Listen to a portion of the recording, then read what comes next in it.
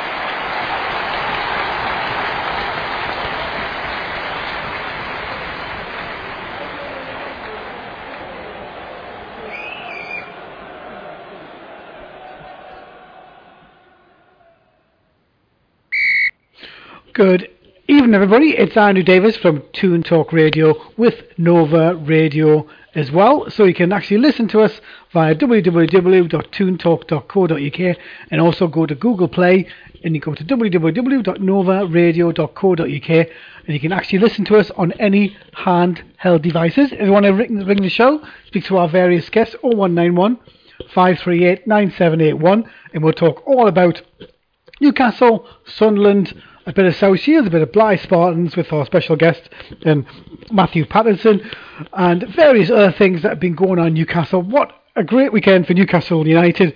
3 on the bounce, a 2-1 victory against a pretty hard opponent in Stoke City. A really nice way for Newcastle to get back on track after losing 2 games where everybody started losing their minds, in a sense, with Newcastle United. But I'd like to bring in my guest this evening, my regular co-host Neil Mitchell in Dubai. Good evening, Neil. How are you? Good evening, Andrew. All the better for another 3 points on the board, mate. Yeah, it was. I think of that particular game, I did think it would be pretty back and forward, and so it proved with the performance. Obviously, I personally thought we should have won. They were there for the taking all game. Our midfield was tremendous. What was your initial thoughts on? Because obviously it's Rafa couldn't be his usual self on the touchline, but he must be absolutely ecstatic at the moment. Of course, he's got them pulling together. There's a team ethic going on there at the minute. I mean, we thought it would be a tough game, and actually it wasn't as tough as we thought. It should have been. We made it hard for ourselves. If we'd taken another couple of those chances, we could have been out of sight by half time. You know, and there seems to be a synergy there. The team at the minute is greater than the sum of the parts. And it's one of these weird situations where that illness by Rafa probably helped pull everybody together a little bit as well. You know, it's created that little bit of siege mentality. And it's great to see it's hard to beat. And that's all you can ask, really. It's just, as ever, it's one game at a time, etc., etc. We can pull all the cliches out, you know. Another 31 points to go, or whatever you want to, whichever way you want to put it. But let's enjoy it while we can as well. You know, there's a lot of positives coming out of there at the minute. Yeah, it's very positive. I think the only down I thought was the missed chances of Joe Salou. Look, I must admit, I watched. I'd rather he was getting in the positions to miss them. Yeah, that's one way of thinking of it. Missed them. That's more of a problem to me. You got to remember, he's not had regular first team football. Probably, you know, it's certainly at Stoke, and he wasn't really going to get a chance with Hughes for one reason or another. And he probably wanted it a bit too bad. Yeah, that's what I thought. You know, yeah, I think he would have loved to have put his leather through the ball and stuck it in the back of the net and stuck it up Mark Hughes. And he had the look of somebody who was maybe just trying a bit too hard at the last minute, but. Like I say, for me, it would be more of a problem if he wasn't getting the chances at all. I think, though, to be fair, and I think this is a point that certainly one of my mates made on Twitter through the week. If that had been Mitrovic missing those chances, we probably wouldn't have been so lenient on him. Which, it just shows, doesn't it? It's we don't always apply the same rules across the board. Yeah, exactly. Well, that brings us nicely to my main guest this evening, and Matthew Patterson, footballer for South Shields FC. Previous clubs obviously include Newcastle, Norwich, Gateshead, Blythe Spartans, and now South Shields. And he's obviously now specialising in cars. Good evening to you, Matthew. How are you? Yeah, good evening. Yeah, I'm very well, thanks. Nice to be invited back on the show. Always a pleasure. Yeah, I took pity on you.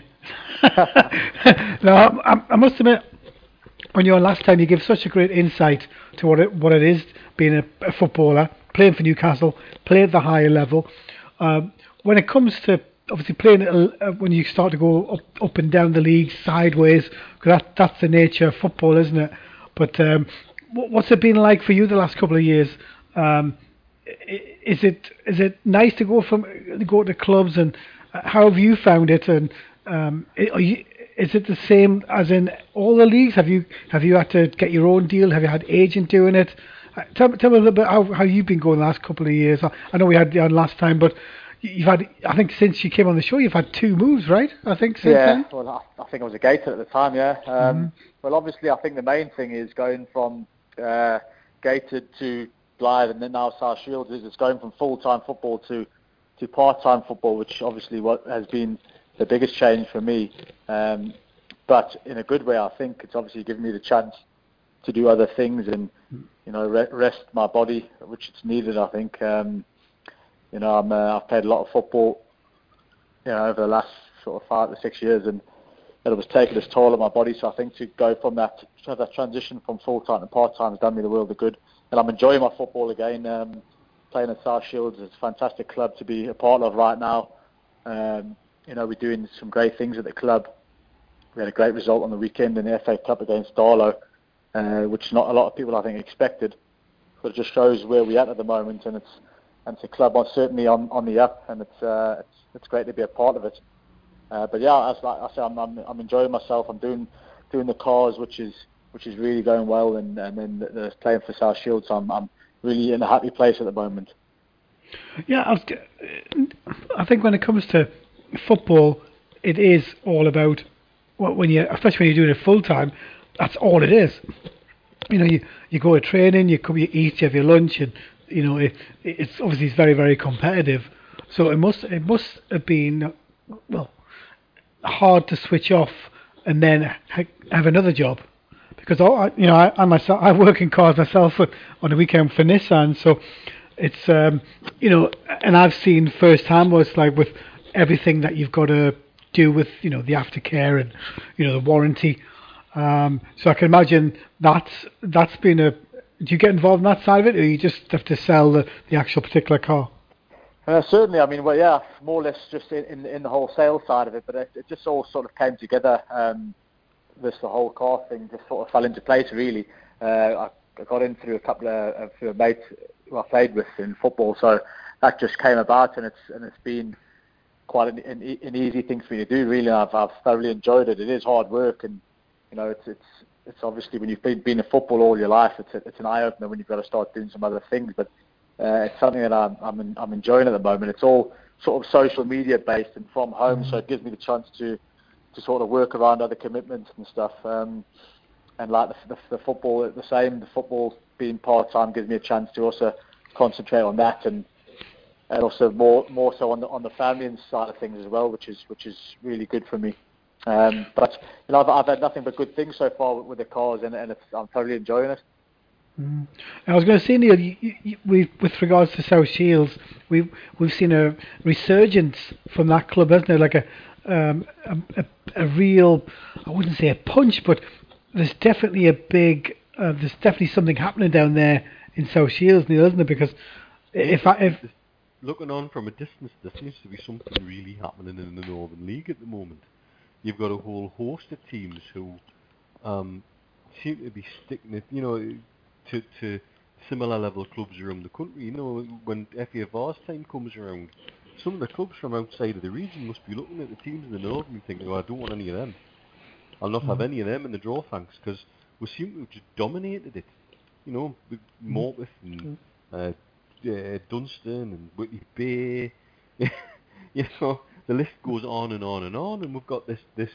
It's a real thriving scene in the Northern League, and it's something, you know, that I used to enjoy being part of when I was back home and looking on from a distance. It's sort of almost like a little tinge of jealousy for being able to go and savour a little bit of real football. You know, my father-in-law's quite well connected with Morpeth, you know, and sort of loves that whole level of that whole level of football, and will actually go there out of preference. You know, it's that passionate now, and there's certainly, you know, you look at South Shield's squad, you know, and there's people in there with a great deal, like Matty, who've got a great deal of experience, you know, from all, and so it's testimony to the strength of the Northern League as a whole. Yeah, I must admit, for a couple of years, because I think Matthew, they've won a couple of. They've been to Wembley twice, I believe. Have they won twice? Well, they went to Wembley in the Vars final and won comfortably. This year, yeah. They beat, I think it was a Clearthorpe. I think they played in the final of the Vars, and they won that, and they won a whole host of other cups and won the league, the Northern League last year. So they've done very well. But I think, well, you can see the plan for the club. I think that they've got a great owner there that's a Shields guy himself, and he's really passionate about the club. He's backing them. He's done a whole lot of things to the infrastructure at the place, and you know, he's put a lot of money into the club, and it's, you know, he's brought the right people in, manager-wise and players, and you know, they sort of show him where they want to be in years to come, because I know obviously their ambition is to get the Shields into the leagues eventually, and the way they're going, I can't see why they can't really. It's a fantastic club to be a part of at the moment, and like you know, in like we saw the Northern League and North East football, just touching on what you know, the guest said there, Neil, sorry. It's a fantastic sort of place to be at the moment, and it shows the quality of the football in the Northern League. A lot of players that have played league football and have a lot of experience have even dropped down a couple of leagues to play in the Northern League and leagues in and around it, because you know, it's being backed well, and they're getting paid well for doing so as well. It's part time, so that a lot of them players can go and do other things as well.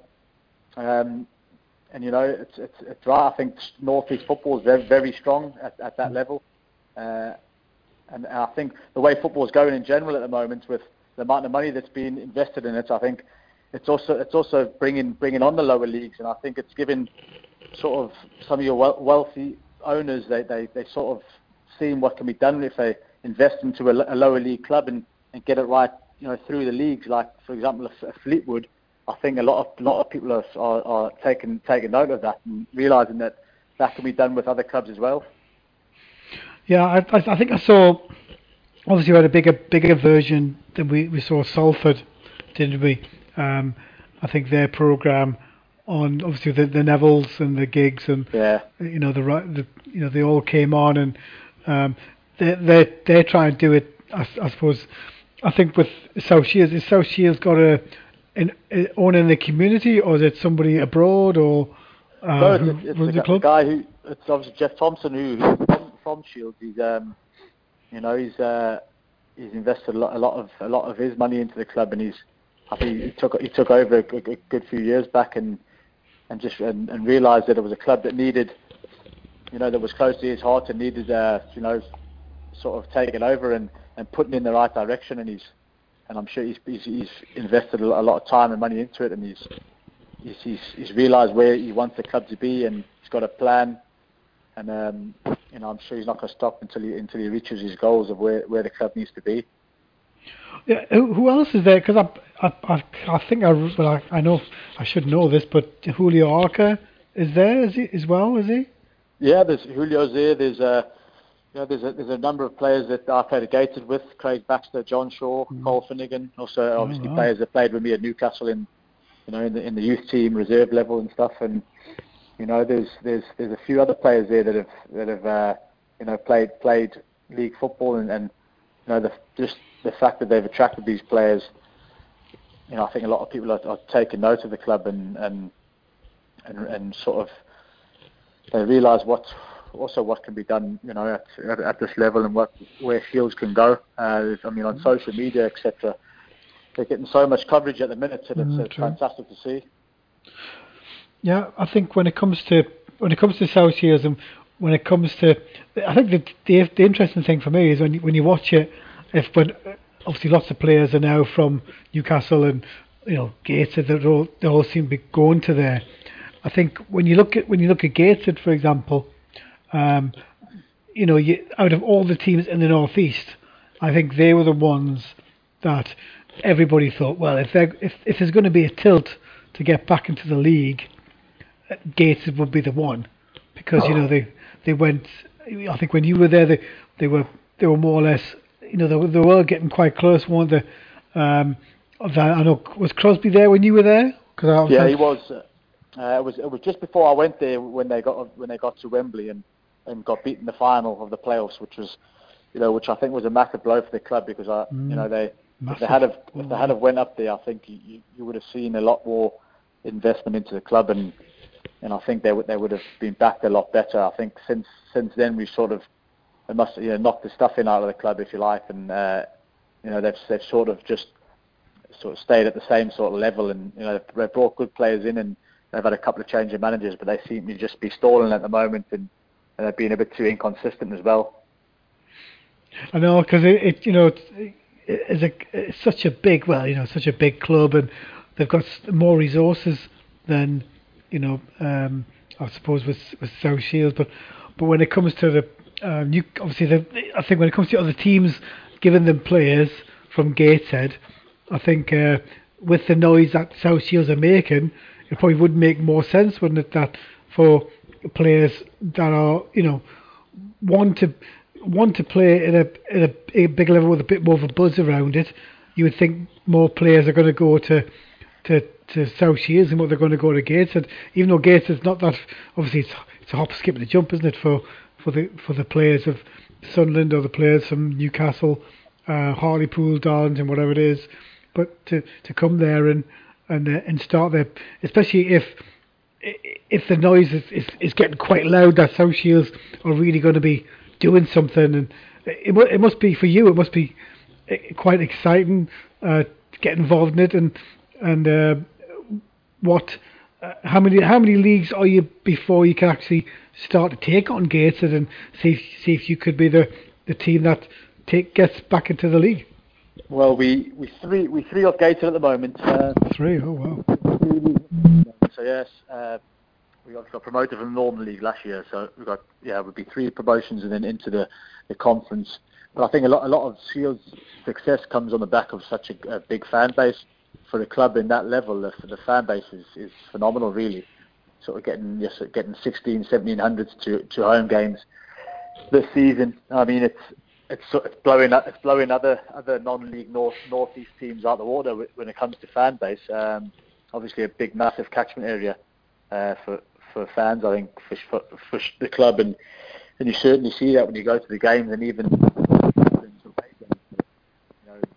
more often than not, there'll be more Shields fans at away games than the actual home team. So they've taken these leagues by storm, and as clubs when we go to play teams, they can't believe the fan base, and you just need to see the fan base that turned out to Wembley last year at the Vars. This year, sorry. I think they took about 16,000 there. So the support's unbelievable. Hell. Like I said, for this level, and it's only going to get bigger if we keep doing well and keep going up the leagues. There's obviously going to be a lot more interest.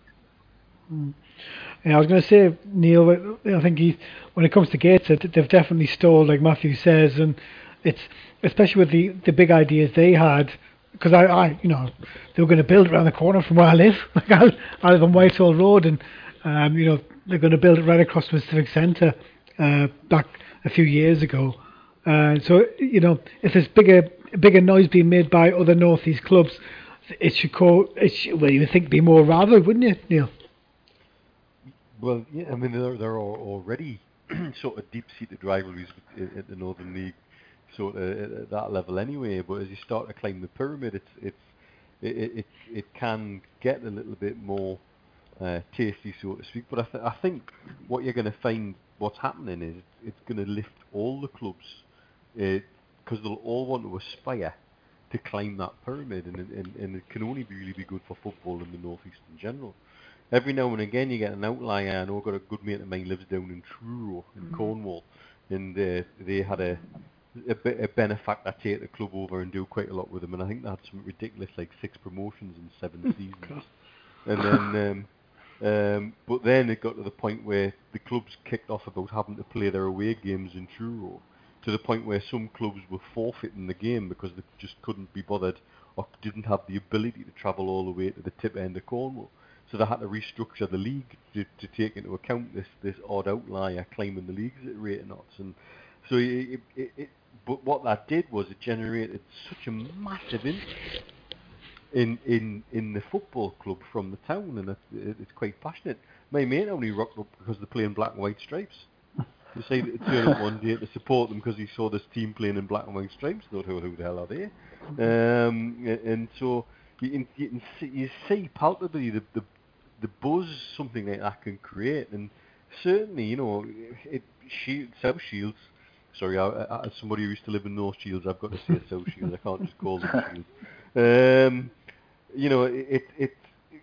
They're very passionate about that team, and they always have been really at that non-league level. You talk to the lads who used to stand on the terraces of Whitley Bay, who were equally passionate about their boys, and it's good for the region to see them doing well and to see them climb, because it gives other teams something to aspire to and something to look at, and certainly it's just going to do the region a load of good below the, we're forever here talking about the big clubs, obviously, but there's such a positive, thriving non-league scene in the northeast at the moment, and it's really gone from strength to strength since I come out here. And certainly next time I'm back, if it's during the football season, I'll be trying my best to take in some sort of Northern League game somewhere along the line.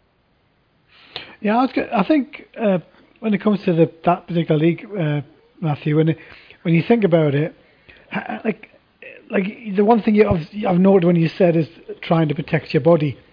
Now, when you're in that league, the amount of travelling, like how many games a week do you currently play at the moment? I presume it's 2, right?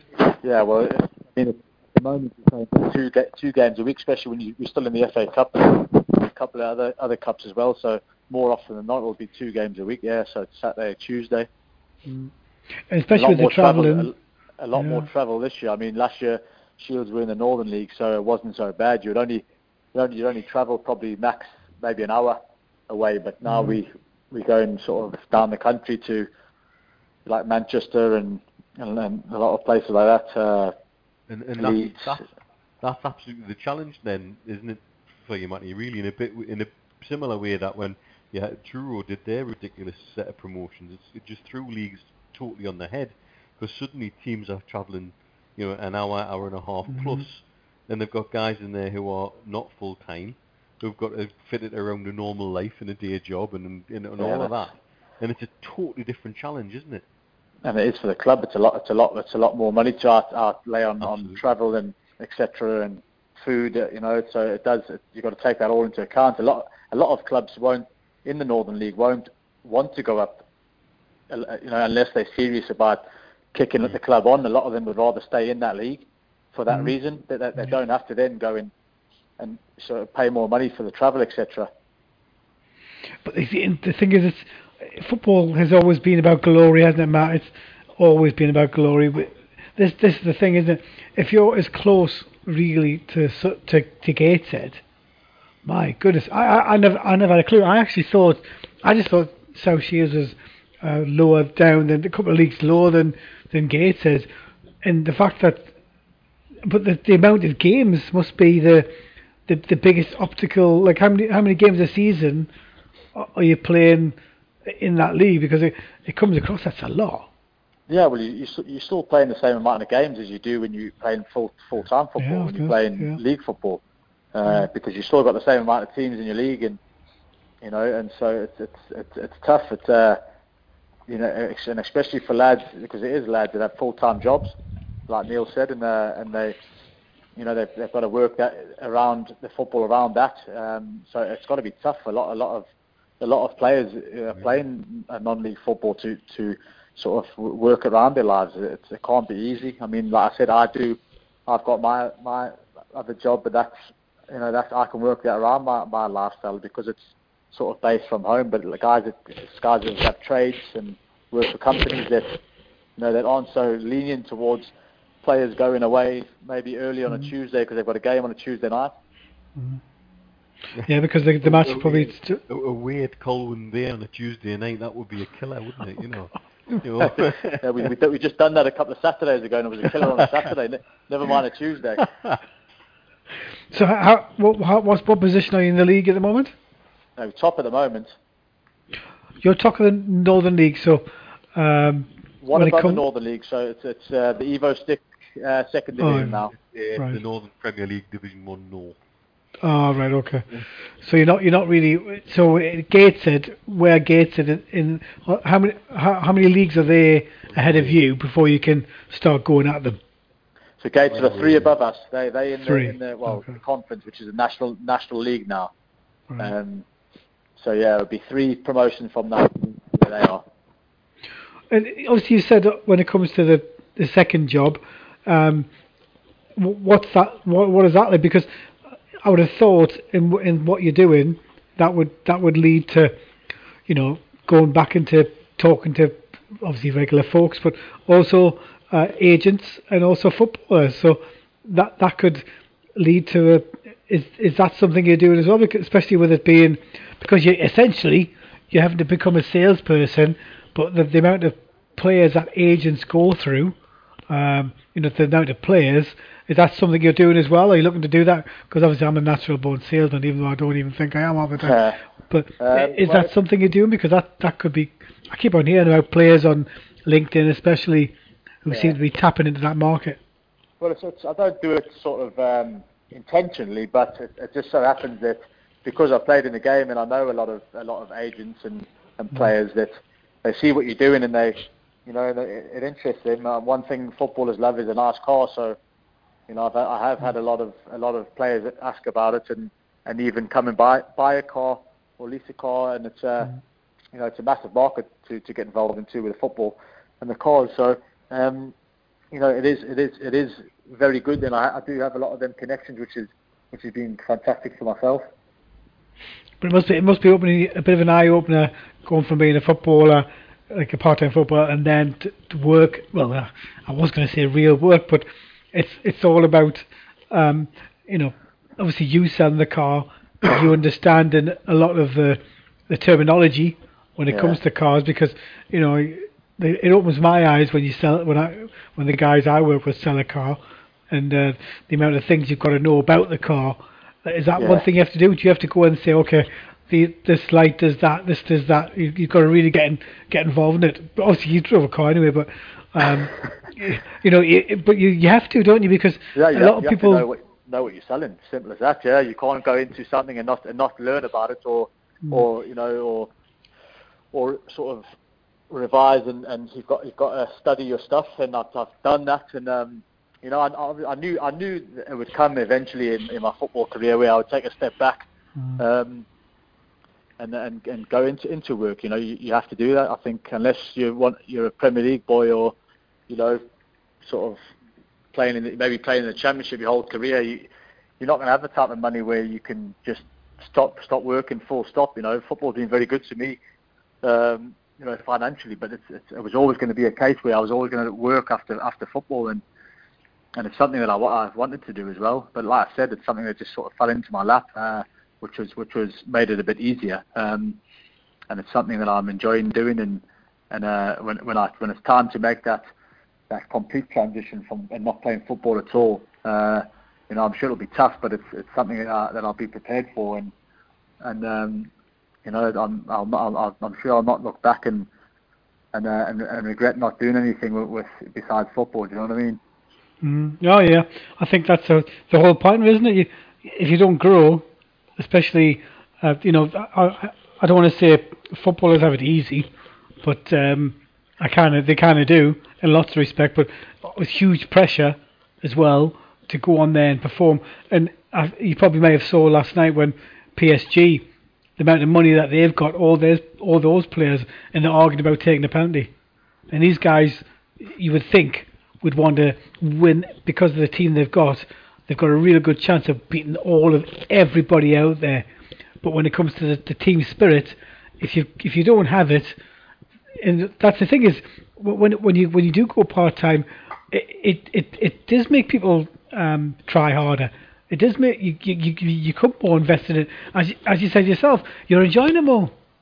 Well, yeah, I think also because it's what you still enjoy playing the game. You still love the game. I'm still only 31, and I've still got legs in me, and I enjoy playing football.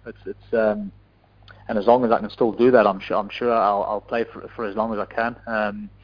But that's what it's all about. If you lose that hunger and the desire to want to play football, then you may as well hang your boots up, because there's no point just sort of going through the motions. Because even at the level I'm at now, and even in the Northern League where Shields were last year, you can't turn up to these games and think you're gonna just turn it on, because you'll be sort of drastically mistaken. You'll get kicked up a height, and there's fit lads in these leagues out there, and they'll run rings around you if you're not prepared for it. So your heart's got to be in it, and you've got to really give it 100%. Yeah, I think when it comes to when did you actually realise that when you were playing football at a high level, did you lose a bit of did you fall out of the love of game? It's a high level. Does that happen? Because I think when you come to especially when you come to football and link it with depression, like we heard about Mr. Clark Carlisle having an episode the other day. What was your thoughts on that? Because I personally think it's linked to CTE, which the American footballers go through over there, and it leads to massive issues. And because this guy, in essence, got it all, hasn't he, Matt? Yeah, well, of course. I mean, but that's the thing, just because footballers have got all the money in the world, and people think they've got fantastic lives, but with that comes a lot of other issues. I'm sure gambling was up there with an issue with himself, which I think is one of the biggest. And in football, you're hearing about it a lot more now with depression. I think sometimes a lot of players don't know how to handle that fame and the fact they've got that much amount of money.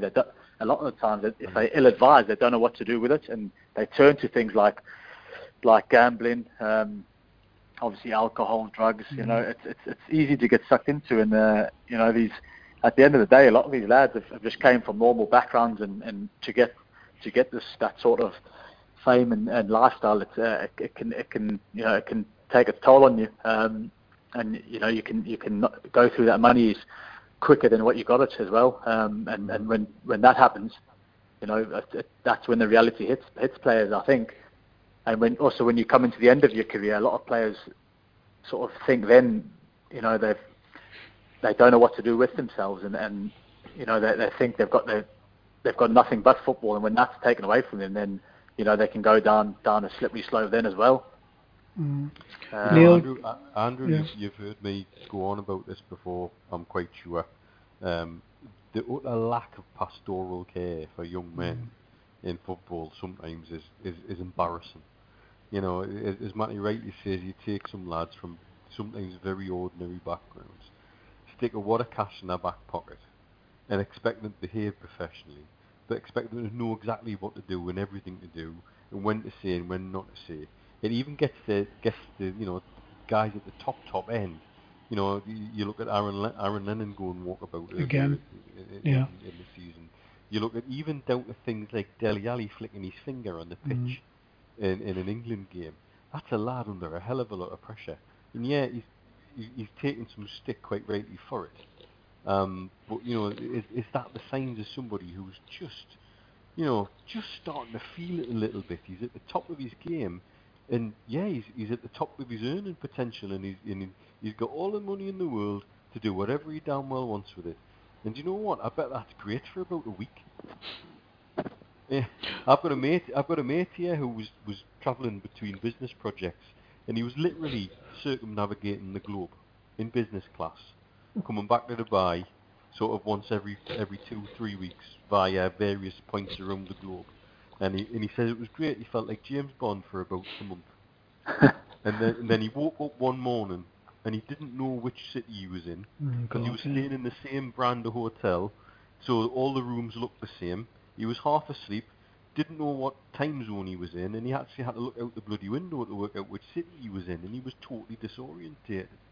And it's all very well and good saying that must be easy and that must be fun, but everything brings its own set of pressures, and the big problem in football, big problem, is there's just a distinct lack of pastoral care. And then you've got agents snapping around kids at younger and younger ages now, bringing different levels of pressure, and putting pressure on the families to make them perform, and putting pressures on the families to do this with the money and that with the money. And then you've got African lads like the late Czech Kyoto, where there's concerns about the family, where's all the money that he's been earning going, and are the family going to have enough money left behind to pick up the pieces after he's gone? And this was a lad who was earning significant amounts of money. It disappears in some interesting ways, and not everybody can handle that.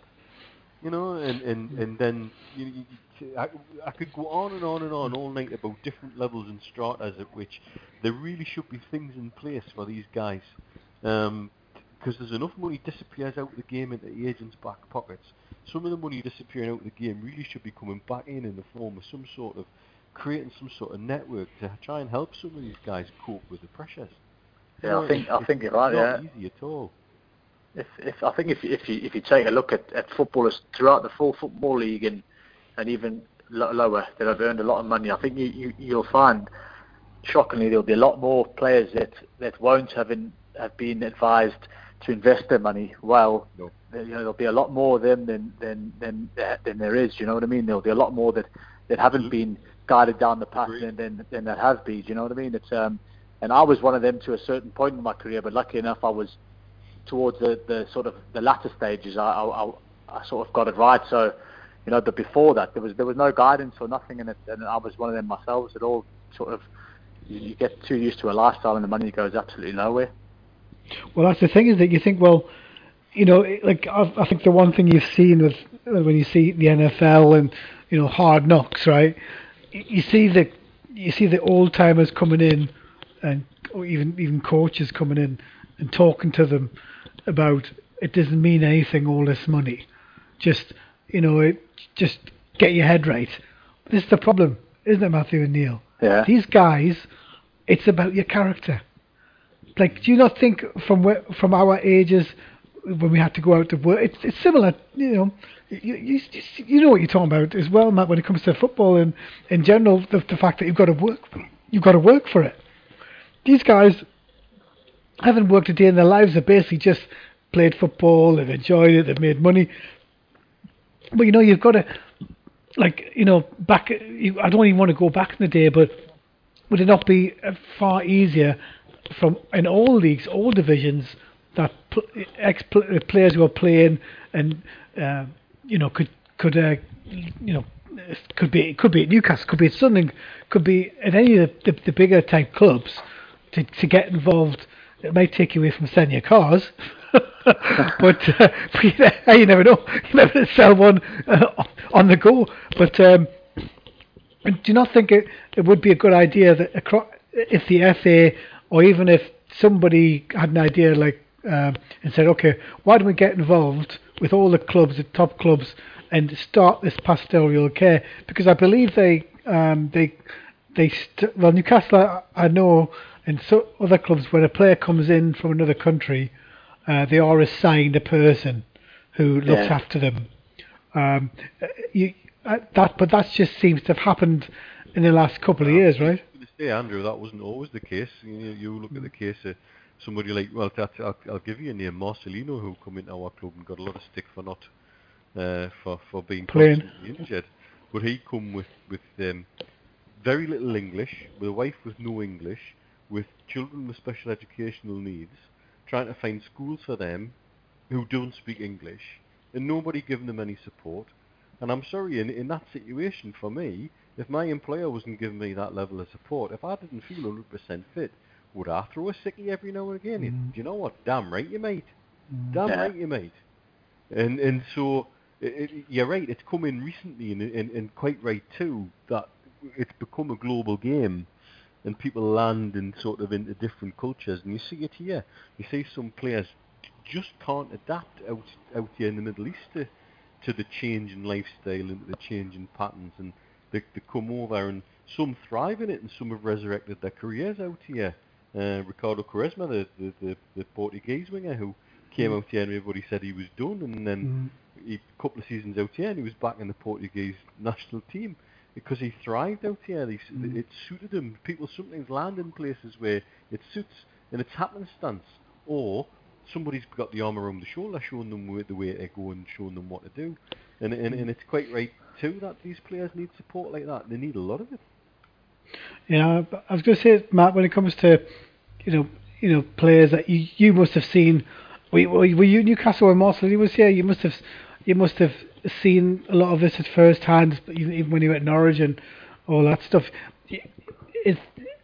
Back then there was like when kids are coming through, like you get them to clean your boots, but they should, even in the academies, they should, even now, there should be a thing. Okay, if coming to like do your your training, do all that stuff, but there should be a way that you push these kids or whatever into a second job to do something, be part of the community. Like probably the one that's impressed me has been Hayden, who's involved with the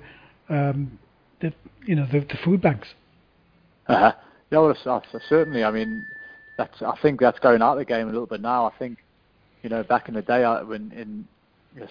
about 15 sort of years ago, it's the young players were learned the hard way. It wasn't easy for young apprentices. Sort of 15 years back, 20 years back, they learned the game the hard way. They learned the trade, off the pros, and the pros sort of gave them a sort of harsh reality of what football was about, and that, I think that was only good for players in the long run, because it learned them the respect, and it learned them that they're going to have to work for, if they want to be footballers, they're going to have to work hard for it, and they had to do, like, they had to clean the boots, they had to sort of clean cars, they had to do a lot of things, and it was tough for them. But I think that in the modern game today, I think a lot of younger players, they've got it too easy now. I mean, it's it's all that sort of that the hardness of your ex pro has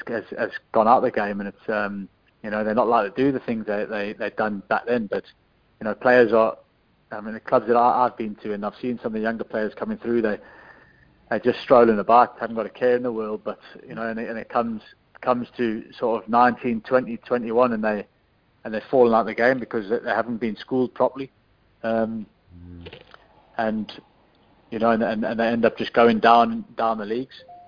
A lot of them have got talent, but they're just been given to them too easily, and they haven't learned the proper way to do it, the right way to do it, and haven't earned the right, if you like. I was going to say, can you imagine asking somebody like Neil Ranger to clean your car? You'd probably do it with a bottle of Bollinger in a brew. Like, you come back and be scratched and sticky. You think, what the hell you done with it? I think that there's also a problem is that you take some young kids these days and try and give them a little bit of a school of hard knocks, if you will, and they're off crying. They kind of take constructive criticism even, and it's very difficult to school people to think the right way and act the right way. And when when they're giving it on a plate, and is it any wonder some of them end up in some real serious bother? And it's not really a laughing matter. It's quite sad, really. Mm. I mean, back in the day when I was at Newcastle, if Alan Shearer or Craig Bellamy or Kieran Dyer, for example, asked you to clean their boots and you had a problem with it, so you probably wouldn't see the light of day again in a black and white top. If I'm honest with you, that's the way it would happen. Mm. I think when it comes to, let's take one guy for instance, right? He's played very intermittently for Liverpool. He hasn't even played more than 10 games, and he scores for Wales, wins the game for them. Within a couple of days, he gets a new bumper contract at Liverpool. That young lad is running around trying to impress, trying to make a difference. What does it tell you? That within a couple of days they're giving him shitloads of money. Yeah.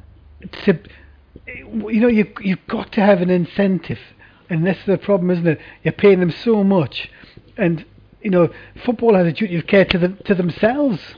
Yes, you can make so many deals with TV, this, that, and the other, but there's nowhere in this God's green earth you should be paying a footballer 600,000. That Pratt, Carlos Tevez, and in China, and the guy's not really fit. And I was going to mention actually before we get into Newcastle, is Mr. Pino? What's he up to? Well, he's ended up back in South Africa. Oh, he's back there, is he? Yeah, he's playing for a team that I last played for when I was out there, just before I come back to Gateshead. He's a team called Bidvest Fits. He's playing there at the moment. I think which always would have been the plan for him. I think as he was coming to the end of his career, I think he always would have ended up back in South Africa. So I wasn't surprised to see that one. Mm. Bidvest is the company that sponsors Sun as well, isn't it? Is it the same company? They did have a partnership with him. I don't think they do now, but they did have a couple of years back. I think they've gone to another club now. I could have sworn I've seen that advert for somebody else. When it comes to Newcastle, it's been so. You saw it. You live here. What's been your take on the Rafa Benitez situation? Because if you look at what's been happening with other clubs now imploding, it just shows it, isn't it, that when it comes to him, the whole basis should be of a club to stable, the club to be stable, to look after your manager, and especially when he gets the job done for you, and brings in players and tells you he wants this is the way that this club will get better, is by bringing the players I want in, and when you don't do that, or you haven't got the ways, or you're bringing players in for the sake of it, like a bit like Everton, I would suggest. What was your take on it? Because obviously he seems to have been pretty close a couple of times. I think obviously, and I thought the same myself. In the summer and in the transfer window, you like you said, you've seen these teams that are sort of in and around the same as Newcastle, the same sort of clubs. Like your Evertons, your Stoke Cities, even the teams that came up with them. Huddersfield, Brighton, Bournemouth. They're going out. They're spending 15 to 20 million pound on players. Everton even more. And it was frustrating, I'm sure, for a lot of Newcastle fans to see that. And it's sort of, you didn't know where the club was at or where they were going. But I think the best thing that could have happened to them was that transfer window shutting. Obviously the manager wasn't happy that he couldn't bring in who he wanted to bring in, but that happened, and that there was too much negativity in and around that transfer window, I think, and around the club, and it was affecting everybody involved. And I think if that had went on a little bit longer, you might have seen the manager walk. So like I said, the best thing that could have happened was that window shutting, and then just getting their heads down, working with the players he has got, getting the best out of them. And I think since that happened, you notice a massive difference. He's obviously realised that he's going to have to work with the players he's got. And there's no window till January, and he made a couple of okay signings. I think, like the lad who's were talking about earlier, Joselu, who missed them chances. And like Neil said, you would much rather he's getting opportunities and he's getting in the positions, and the lad hasn't played a lot of football, and give him a couple of weeks and I'm sure you'll be putting them away. But it's it's important for them to keep building on what they've done now. They've I think what Rafa has done and what he will do with the team is he'll make them a lot harder to beat, especially away from home. And you'll find they'll be a lot more solid team, and they'll be very compact and hard to beat. Like I said, especially away from home, because I think that's the only way they're going to get results in this league. At home it's a little bit different. You can afford to sort of attack a bit more and be a bit more adventurous. But in general, I think Newcastle are going to win a lot of games this season. Sort of your 1-0s, your 2-1s, like they did on Saturday. Even though they could have won that game by a lot more. But certainly they need to build on what they've done, and it shows you that's what 3 wins on the bounce can do in this league. It's a lot of Geordies would have woke up this morning and been in a very happy mood for the week ahead, seeing 4th in the table and up there with some of the big boys. So they really have just got to build on what they've done. For me, it's actually it's a perfect.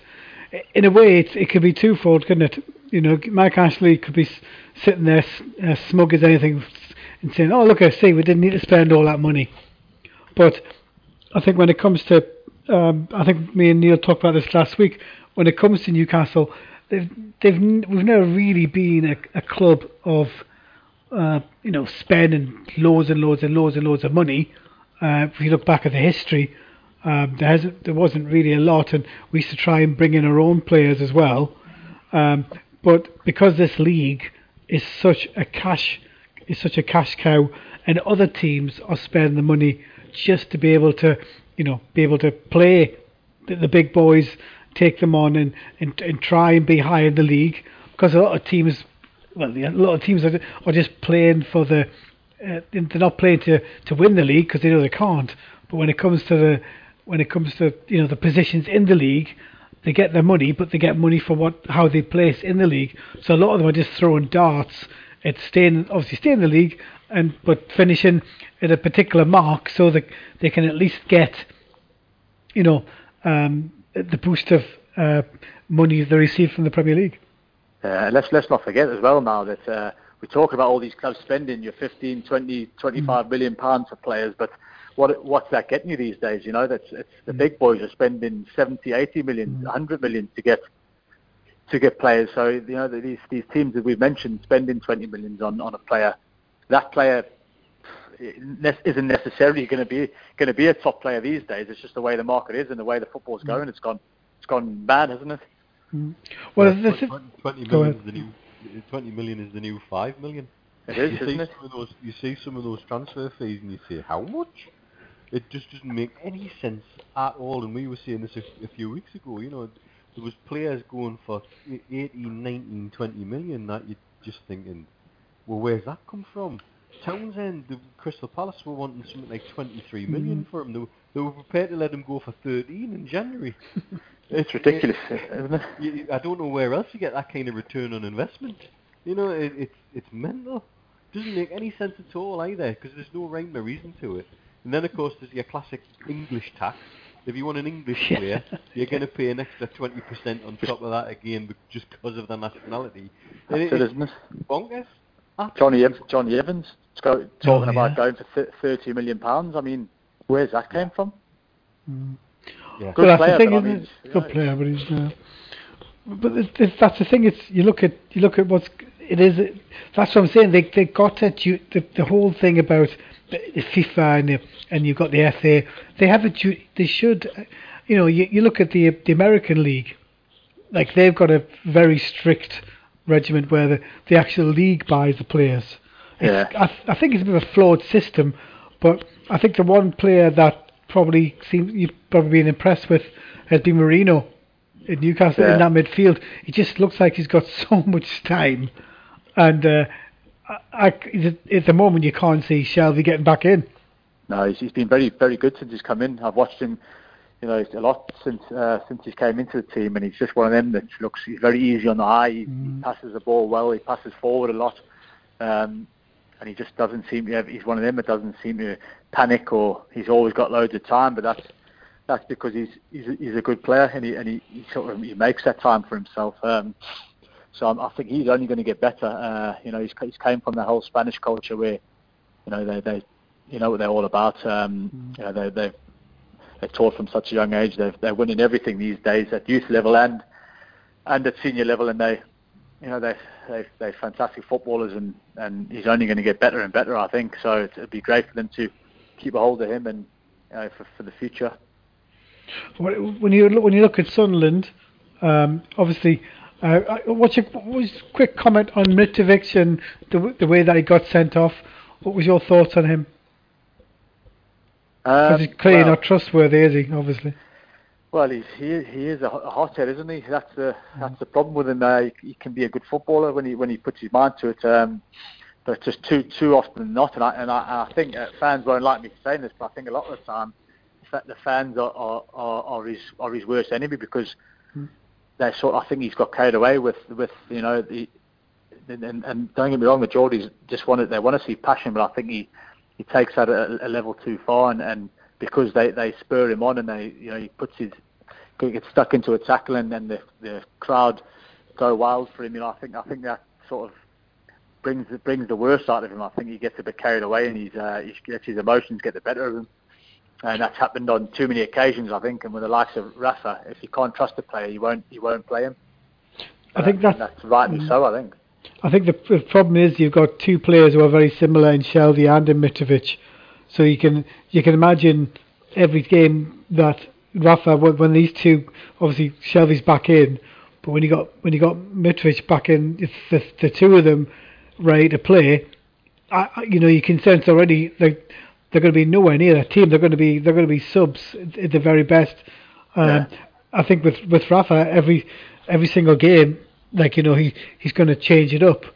But this is the thing, isn't it? With the owner, you think, well, okay, make it easier on yourself. Just give the guy what he wants, and this team could really, really be something exciting if it's got a plan of it. If there's a plan in place, moving forward. To do something great, but when you look at Newcastle, you look at Sunderland, well, the wheels have well and truly fallen off at Sunderland, haven't they? Certainly. It's a club in sort of turmoil at the moment. If the signings that Grayson's made to bring into the club haven't been up to it, have they? They really struggled, and so it is always tough when you get that first season when you get relegated. Finding your feet in the championship, and if you don't make the right signings, which I think Rafa done fantastically for Newcastle last season, he done it really well. He made sort of, if you like, championship signings where they were top players in that league, and they knew the league inside out, and they could get the club out of it. He knew that, and I think Sunderland have failed with that one. I think, and they're really struggling. The fans are on the case.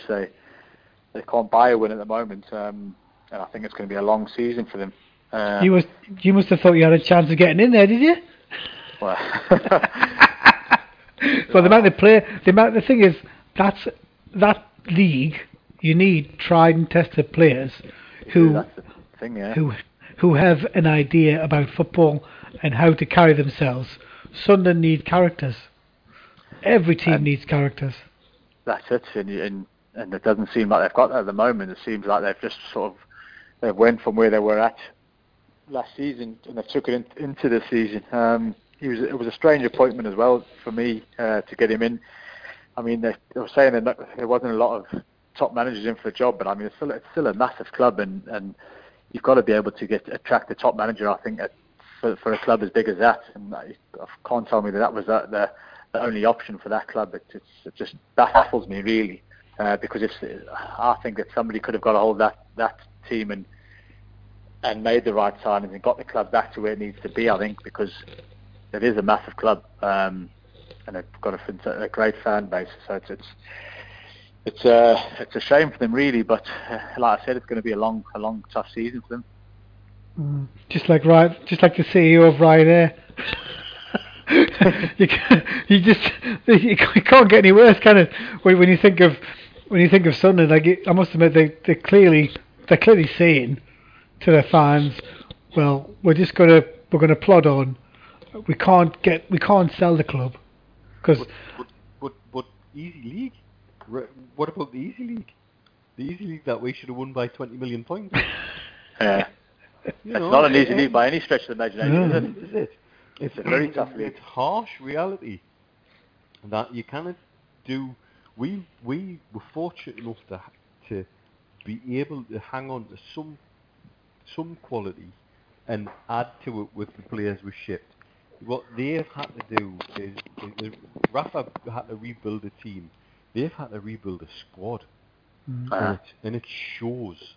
It shows. I know from the bits and bobs I watched our game with a black and white mate who was the other half is red and white over here, and gosh, the doom and gloom in that half of the house. It's quite palpable, and it just really is. The reality is really biting, and all this charades about was the club being sold or not, and the Germans got cold feet, and I think the lads from the supporter side of things who got themselves a nice little bit of publicity for their company out of it, if no else. They seem to disappear. It's not an attractive. It's like we were talking about last week. It's not a terribly attractive proposition in terms of a purchase at the moment. It's as simple as that. I think it's funny, isn't it, Matt? When you look at your schedule, you've got to play 2 games a week. At the level that you're playing at. Now, I wouldn't be surprised that your level would be far more committed than what they are on their level. Because they're obviously, you can tell, they don't seem to be able to handle that level. If anything, if they were any good, it would they would become hard to beat, wouldn't they? They would be a team that would, have a nucleus of players from that division. When you look at that team, like what does Julio think? Because he's an ex Sunderland player. He must be kind of up in arms as well. He's just he's not happy with the situation, I'm sure, and I've heard him mention it a couple of times. It's he always asks what the result was after games. It's after 5 o'clock. He wants to know the result, but. The club that it seems like the players are very low in confidence. They're not, they're not responding well to what the managers what he's saying to them, and they're just really struggling as a whole as a club. Nobody knows which direction they're going in. Players aren't happy there. Some players wanted moves they didn't get. So there's obviously a bit of unrest at the club, and it's never good when you've got players who don't want to be there hanging about and they're stuck there, but yet they're your players that are earning a lot of the money, and that's where your budget's going on as well. Yeah, exactly. So it's always going to be a stretch, isn't it? But the fact that they can't handle the same job you're doing, and plus you've got a job on top of it. It's like. It shows a lot about. That's the problem, is that if they're going to get paid, and the trouble is Sunderland are playing devil's advocate, because they're thinking, well, we're not going to get the money from the money from the Premiership that they should, the bailout every season, every club that plays up there, that get it, they're not going to get it for a year. So the fact that obviously, it'd be great one night to get Julio on to have a chat with him. We'll have him on one night and we'll talk about it. But when it comes to Sunderland and Newcastle, you can only see one team going up, but going up the league, and the way that they're going, it's every other player that didn't think they would get into the Newcastle team. Because of the stars that we've had, they used to always go to Sunderland. So you can imagine that situation reversing somewhat too in the future, can't you? Because at least Newcastle will get a chance under Rafa, because he at least, if he stays in next season, whatever, he'll if you're good enough, he'll put you in. Yeah, I mean that's right. Sunderland, you don't know where they're going from now. If you're honest, you don't know. They've got to be careful they don't fall into the trap of like a Leeds United did, or teams such as that have kept going down. Charlton's, there's a lot of them. Coventry, teams of this stature that have just went down the leagues, and sort of once the owners must have realised that a lot of his money's hasn't been invested wisely, and he's got to get to a point where he pulls the plug, and it seems as if that's happening as we speak. They're not going to sign the players they want to sign, and obviously he's went for the manager that a lot of fans wouldn't have wanted to see. So it can't be a happy place to be at the moment, or a happy club. Yeah, I think with the way that team is, like, people keep on saying when they couldn't get a manager, people trying to push Mr. Kevin Ball again. They need someone like him. That's the sort of bloke they need to get them players by the scruff of their necks and get them motivated and get them to want to play for the club, because he was certainly that type of player. They haven't had a player like him for a long time there. Do you think modern players respond to that though, Matty? Because I think some of them might, but some of them might think, "Who's this dinosaur?" Yeah, well, you're right. A lot, especially a lot of the players would do. Yeah, a lot of players wouldn't respond well to it. So that what they should have done, I think, was maybe looked at someone like him. Whether he wanted the job or not, another story. But they should have looked at someone like him at the start of the season. Said, there you go, there's a budget. You go and get the players that you want at the club, and then go from there. And I'm sure, he knows enough about the league and players to bring in that he would have thought would have took the club back to where they needed to be. Yeah, I think that's the problem. Is that with Sunderland, there's never been that much planning. It was they fight fires. And when previous years they seemed to be ahead of Newcastle, but now it's like, well, they'll just sit there and they'll. It's years of short-termism, Andrew. We've discussed it with. Funny enough, the lads from Sunderland don't like to come on at the minute. I don't know why.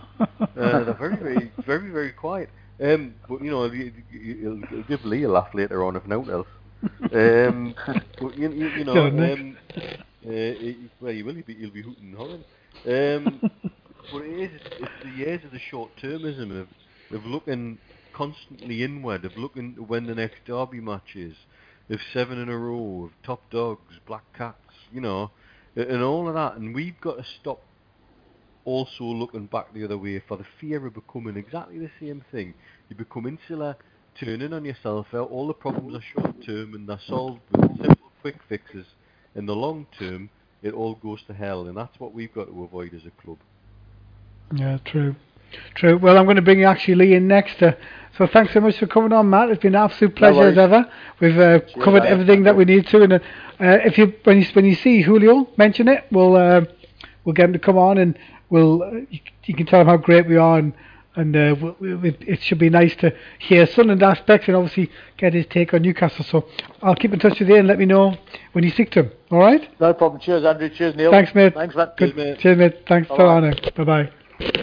Oh, as ever, great to have Matthew Patterson on the show, talking about everything regarding his career and when it comes to Newcastle and Sunderland, Gateshead as well, and now South Shields, where he's doing a great job of that club going onwards and upwards. So we're going to bring our next guest this evening, and that's Lee Johnson from Chester Street. Good evening, Lee. How are you?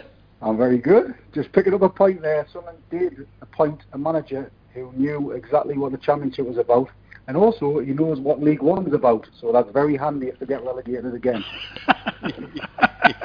You can't help yourself, can you? I knew you'd have a one-liner, mate. I was laughing straight away when Neil started talking about them. I was like, yay! Well, I must admit though, on Saturday, as I said last week on the show, that I did think that Stoke would come to play.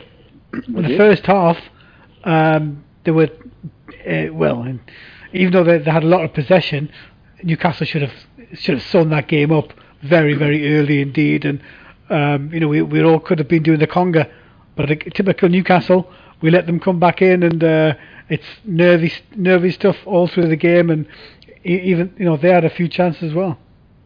It was a great game to beat. I like games like that where they're a little bit edgy. But you're right. We should have been out of sight. I think a fair reflection of the game would have been 4 or 5-1 to Newcastle. Mm-hmm. But it's all down to the organisation, preparation, planning. Something really I've not witnessed, even through Kevin Keegan. The attention to detail, the preparation, the practice, things that we're doing, how regimental we are at the back, how the players move with each other. Everything seems pre-rehearsed, and it's all down to the manager and his staff. I think maybe we've possibly underestimated this group of footballers. And, I think Matthew Patterson touched on the transfer window and things like that, and probably said the best thing that happened was it shutting, and he's probably right, because everyone's kind of concentrating on the football at this particular moment in time. So Saturday was great, and Stoke's a good side. Their results so far this season, they beat Arsenal, drew Man United, with a positive result of West Brom. But to be honest with you, we should have battered them. We actually should have battered them. It's the work rate, the application, the team spirit, which is, if you just look at the way the players are celebrating each and every goal, the crowd's reaction, even when Stoke equalised, there was no doom and gloom straight away. Everyone was back behind the players. So everything looks good. Everything basically looks united. I love Lascelles' reaction, arguing with the ref over the penalty that wasn't given, and then just almost like, sod you, then bang, there you go, 2-1. Well, that was right in front of me, and I just thought, well, this is just an example of us getting absolutely nothing ever. I have watched it back a few times, and I think Zuma kind of gets a tiny bit on the ball, but he comes through Atsu to get that. And how the referee can actually see that is beyond me. He's running at pace behind him. And if it was at the other end, or if it was Man United or Arsenal or Liverpool or Chelsea or Man City, and that was Aguero or Lukaku and things like that, that's an absolute stonewall penalty for them, and a sending off for the opposition. Well, I was talking to a lad who's he's a Pisa fan. He's from Italy, and he's saying in Serie A, because they've got the video referee in each of the games now. Mm-hmm. He says it's changing how games are going. He says there was a game at the weekend, Atalanta and Chievo, and Atalanta had 2 goals disallowed on the video ref, and then Chievo got given a penalty by the video ref, and then Atalanta didn't get given a penalty, but then was given it under the video ref. And he says that was a game that, under normal circumstances, Atlanta would have been out of sight 2-0, and they've ended up drawing 1-1, and the right result's been got, and people have come round to it. I mean, I'm wondering whether we're allowed to have penalties and score from corners in the same calendar year. Because it's so long since we've had a penalty, and we went all that time without scoring from corners, and now someone reckons it's bloody raw. Somebody reckons it's 89 matches, Neil, since we played against 10 men. Wow. Really? Something like that. Jesus. I know, was it Loic Remy scored our last penalty in the Premier League? Really? Probably. I mean, that's how ridiculous it is now. And I'm sorry, I'm not one for conspiracy theories, but equally, I don't believe in coincidence. I think when it comes to Newcastle, it's interesting is that there's definitely an agenda, because I think people make fun of Paul Merson, and plus if you look at him and Mark Lawrence, and that always say that Newcastle are going to get beat, they can't see them doing anything, and it just seems to sweep along the general media. And obviously when me and Neil become part of being sports, we'll take it up with the various players when they open their mouths. But it's definitely they for some reason they want to keep Newcastle down, and they'll do whatever they can to do it. And I think the only way that we'll actually see a change is if eventually we get an owner that believes in Newcastle, because a lot of football, a lot of people always say, don't they, Neil and Lee, it's all about what's that word, when everything goes, momentum. If the team starts to skyrocket, and I must admit, Andy Kerr mentioned to me, he says, well, he hopes that Newcastle fans don't get ahead of themselves. And I said to him, listen, Newcastle fans will never get ahead of themselves. There might be one or two that'll think, well, we should win every single game at home, especially me actually. But the one thing that we never will, because we've never had an owner that could well, apart from Andrew will spend most of our time waiting for where the next disaster. Yeah, exactly. It's a total myth. That it's a total myth that about us getting ahead of ourselves. How are we gonna, next find an amazing way to shoot ourselves in the foot? If we were gunslingers, we'd have no toes left. It's just ridiculous. Although time again. Yeah, exactly. Although people are enjoying themselves at the moment, there's always that like little devil in the back of your head, and it's Mike Ashley. You're standing there, and you come out of the game, and people's talking to somebody, someone stopped me, and like just saying, "Oh, it's great, isn't it?" And the last thing we said, but we've still got Mike Ashley there, wondering when he's going to pull some sort of kind of stunt, And it's always going to be kind of there in the back of your mind. It's great when you are able to concentrate on the football, and I think pretty much everyone to a man has pretty much said, if Rafa Benitez continues as our manager, we're going to get behind him and the team, which we are. And that's probably a good thing in terms of why the transfer window is shut. But there's always that cloud hanging over you thinking, let's say Newcastle are in a reasonable position come January, and Rafa just wants to maybe add a couple of players to try and push us on a little bit further. That kind of environment maybe kicks up again, or starts to ignite again, and you kind of don't want that, because I look at our squad and I think we've got players who are there to be developed. And if you watch Benitez's own interviews on NFC TV and things like that, he's talking about that. He's talking about developing footballers and making them better players. And I think that's the beauty of him and his staff. For example, using Christian Atsu as an example. Atsu himself was quite poor, not quite poor. He just couldn't get a game in the Championship, but he kind of came into his own in the last 4 games of last season. Made a goal for Darryl Murphy at Ipswich, scored against Preston on the night we got promoted, scored that goal down at Cardiff on the Friday night before the last game of the season, and then set up a goal last game of the season when we played at home to Barnsley when we won the title. And he was just coming into his own, and he took that into pre-season, and he certainly took that into this season, and he's kind of now one of the first names on the team sheet. And that's again around, clearly Benitez's staff working with him, and Benitez obviously pinpointing him to tell him to do certain things. And that's the beauty of having, in my opinion, I don't use the term very much, but we have a world-class manager. There's no doubt about we have a world-class manager. And every day I wake up, I count my blessings. I literally skipped into work this morning. I was just like, oh, Jesus, this is great. But there's always that concern because of the owner. And I just hope somebody is looking in from afar at this particular moment in time, because what better way to showcase this club on a global scale. We've got Liverpool in a couple of weeks' time. It's on TV. Get the flags out, get everything out, and show everyone, show the world what this club could actually be with this manager in place. It's really good. It's good to walk up to St James's Park. People are bouncing. People have forgot about the owner again, but he's always a concern, sadly. Yeah, I think that's a good thing, Neil, isn't it? The club, the fan base is completely behind everything that Rafa's doing. The synergy is very good, and I don't think we've ever had this such love for one person. And every time he has a press conference, it's about the fans. It's not about. It's about us all. And if you manage that with the right owner, bloody hell, the club would really, really take off. And it people say, it's a 400 elephant in the room, which it is, 400 million elephant in the room. But to me, I do believe that it's not going to take much. It shouldn't take much for, even if somebody has been interested before and walked away, to come back in.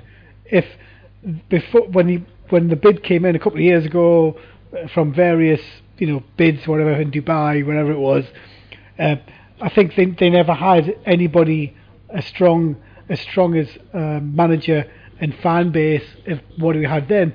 So to me, it's a bit weird that people who are interested in buying the club won't come back in because of an issue that they didn't like the price. Well, maybe if somebody comes back in, they have a bit more common sense in a meeting, and it could happen. It could happen quite quickly because this is where I genuinely believe we do have a role in influencing anybody wanting to buy the club, and it's just how Lee said it. We showcase the power we can be in those stands, behind the team, behind the manager. Sod who's the owner. Sod him. It's about Rafa and us, and there's your collective, and that's what you're saying to anybody who is genuinely interested in purchasing the football club. This is what you're getting. Do you want a taste of it? Do you like? Do you want more? Do you want to throw your hat into this ring? Because I tell you what, you throw your hat into this ring properly, you get all of this and probably a bit more. Because you've used the right word, Andrew. Synergy. We're greater than the sum of the parts. The team we've got on the pitch is greater than the sum of its parts at the minute. And that's because of Rafa. We as a club and as a community, and this is where we should have Bill Corcoran coming in, waxing lyrical about that synergy in the city. It's War Club. We are the club, and the club is us. And it doesn't matter where we are in the world, it courses through our veins, and it pulls, and it tracks, and it's the beacon. And it still does it now, for me, even though the owner is the sticking point. So if we can demonstrate, let's get over the stereotypes. Let's get away from the tripe that's spoken about with the lazy journalism, the easy cop-out, the absolute lies that are told about what Newcastle fans do and don't want, do and don't expect, and demonstrate what we can do and what we can be. And that might just make somebody who's hesitant say, I like a bit of that. Which would it leave? Yeah. Well, Neil's right about the press and things like that. And I'm still waiting for Steve Bruce to be our manager. I'm desperate for that Geordie manager. I feel bad for him actually, the way things are going at Villa. You do expect them to feel bad for Mr. Southside and his mad Chinese owner. Plastic Geordie. It's just absolutely fabulous what's going on there. Have a look at that. Look at that table at the bottom of the Easy League. Nice. And have a look who's hovering just outside the bottom three. And it's like Neil, I've told all you. Of your chickens coming home to roost in one fell bloody swoop. Stop, Neil. Simon Grayson knows that league. He knows that league. I'm sure he does. Rafa didn't. Yeah, I think when it comes to thinking league, when you look at, I think the one person who seems to encapsulate everything about Newcastle. I think you mentioned, or a few people have mentioned, the fact that I think Atsu in the last minute of the game gave the ball away, and all the players are absolutely on him, for what he did. There wasn't just him on him. Jesus Christ, I was going berserk in the stands. It was like one of them. It was a 2-yard pass to Matt Ritchie. But he didn't even have to hit Matt Ritchie. It was literally the last kick. It was probably the last 30 seconds of the game. He just needed to boot it into the corner.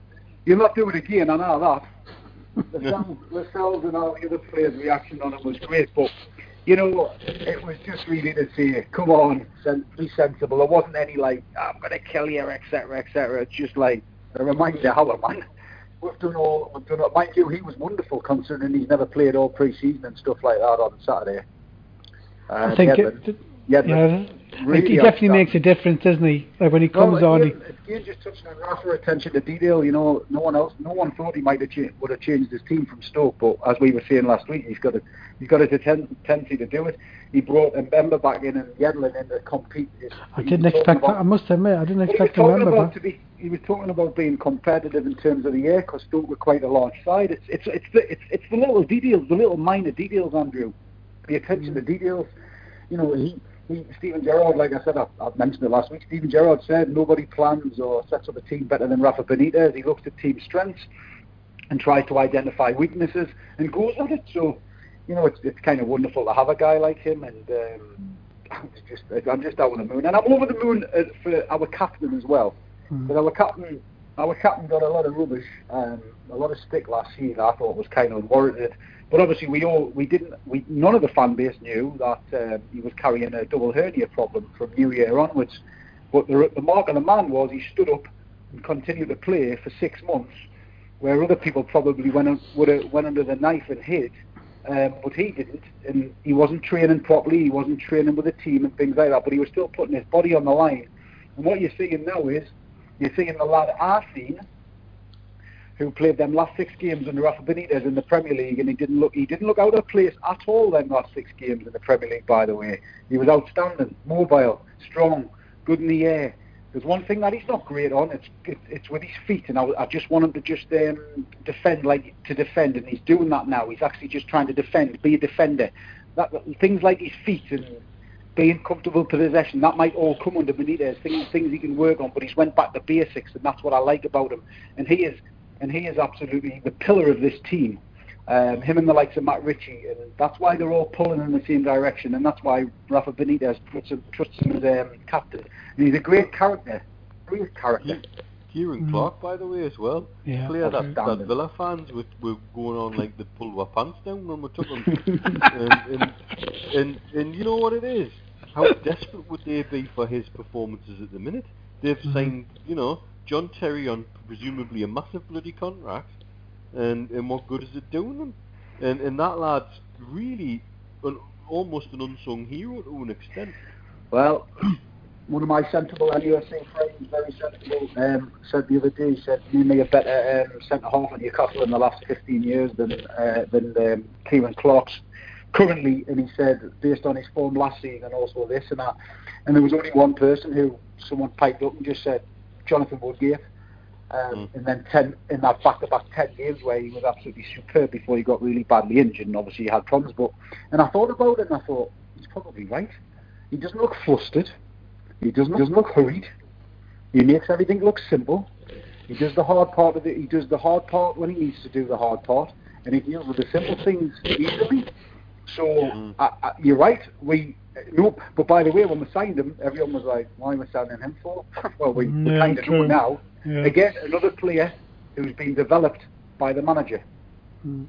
I think the interesting thing for me is that because I didn't expect Mbemba to play, and I thought Lejeune would come in and play, that's a lot of faith in Mbemba. And again, we saw a star turn by Marino at the weekend. It's all looking positive, and I think when you look at the captain, I think somebody said he was kind of fourth choice at the start of the season. So he seems to have gone up at least a couple of levels from last season. Mate, there was that awful article in the mag.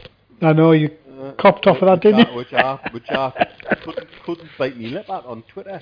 What was that? About how you signing his new contract. What's he signing a new contract for when he's the fourth choice centre back? Just as he's won with 2 games. What absolute negative now? Right. That just happened now. Aye. I retweeted it at the weekend, mate. I bit. Well, I couldn't stop myself because, frankly, what an absolute negative load of tripe. There's no need for that now. Absolutely no need. It's almost like, do you know what it is? It's going too well. Let's look for something to get miserable about. And but it was but he can't. You're talking about Joselu, right? About the fact that he missed the chance. Is that what you're talking about? That's what I'm talking about. I'm talking about the article in bloody the mag about bloody Lascelles. Oh, Lascelles, okay. Well, I've seen what you're on about, Andrew, about Joselu. Yeah. Saying the fans were getting on his back after his misses. To me, that's normal. That's normal. That was an absolute fabrication. I read that and I thought, what? Nobody was getting on his back. I think what a lot of fans were. There was more appreciation in his movement. If you in the first 3 games he's played for us, he's got himself in some fantastic goal-scoring positions. Certainly on Saturday, his movement on each and every single individual chance he had was fantastic. Maybe the first one's a hard chance. He could have possibly took a touch and brought it out the sky. But he went to hit it on his left foot first time. The second one comes through quite quickly. He should score. He should beat Buckland. The third one, just after half time in front of me, Gallagher then, his first touch to put himself in was fantastic. He anticipated the shot. His first touch is in front of him, and he puts it over the bar. But I become worried when a centre forward isn't getting chances or isn't getting in positions when they're not making themselves chances. So I think that kind of thing will come. I did think he put himself under a lot of pressure. Like I think before the game started, he did an interview about how he felt with Mark Hughes being his manager compared to being Rafa. So I think, but players are players. You know, they want to talk about what happened to the previous club, and you know, I was hoping against Hope he would score, but when he missed that chance in the first couple of minutes of the second half, I knew he was gonna. Like, you don't want to take him off there and then, but as soon as he missed that one, I knew it was game over. I knew he wouldn't score because that was probably the easiest chance of the lot of them. He was in on goal. It actually took me back to a bit of how Shield would score a little bit. When he's on goal, he would bust the net. It would be in without any sort of issue at all. The keeper wouldn't stand a chance. But when he did that, I was like, oh God! It was. I remember when I saw it. I was at work and I had to get up and have a walk because I was like, oh God, this is going to give him the chance to come back. I appreciate it. I think when you're there, when you're in the ground, and obviously you see what they're kind of doing off the ball as well. Obviously not where the camera's not necessarily following the ball. My appreciation for what he's brought to the side in the games he's played, the last 3 games, has been superb. I have to say, he's given us a focal point. He's competitive. He's touching on his movement there. His movement's excellent. He's getting himself in very, very good positions to score goals. And I think once he gets 1 or 2, I think they'll kind of come. And he seems like he's got a cracking attitude, a fantastic attitude, like all these lads. And they're only going to improve. And the good thing I'm liking is everyone is underestimating them. And I would like them to continue to underestimate them. When you were touching on the experts and things like that, I think it's about time the experts sat down and started analysing some of the footballers we've actually got. Because, you know, everyone raves about the likes of Kevin De Bruyne. He's an assist artist. Give Kevin De Bruyne the ball, he'll make you a goal, he'll make you a goal, he'll make you a goal, he'll make you a goal. I think Matt Ritchie's sitting second top of the charts for creating chances this season, and he's ahead of Kevin De Bruyne, only second to Mkhitaryan. So, you know, this is mind you, Matt Ritchie's doesn't even get a game for Scotland, so that's probably why they're ignoring him. But anyway, I think I'm quite happy that they're all ignoring us. It's fantastic. Maybe they might have to start. Maybe if we beat one of the recognised top 4 or 5 or 6, you know, Sky's darlings, then they might start to go, oh, these might not be too bad. And obviously I would like to bring in Steve Hasty from Newcastle's Fans Forum. Good evening, Steve. Do you agree with Lee that we're under the radar when it comes to the players we've got, and that's a good thing to be under the radar because they don't expect anything of you, and that's the thing is Newcastle as a football club, as a city, we're starting to wake up the rest of the nation.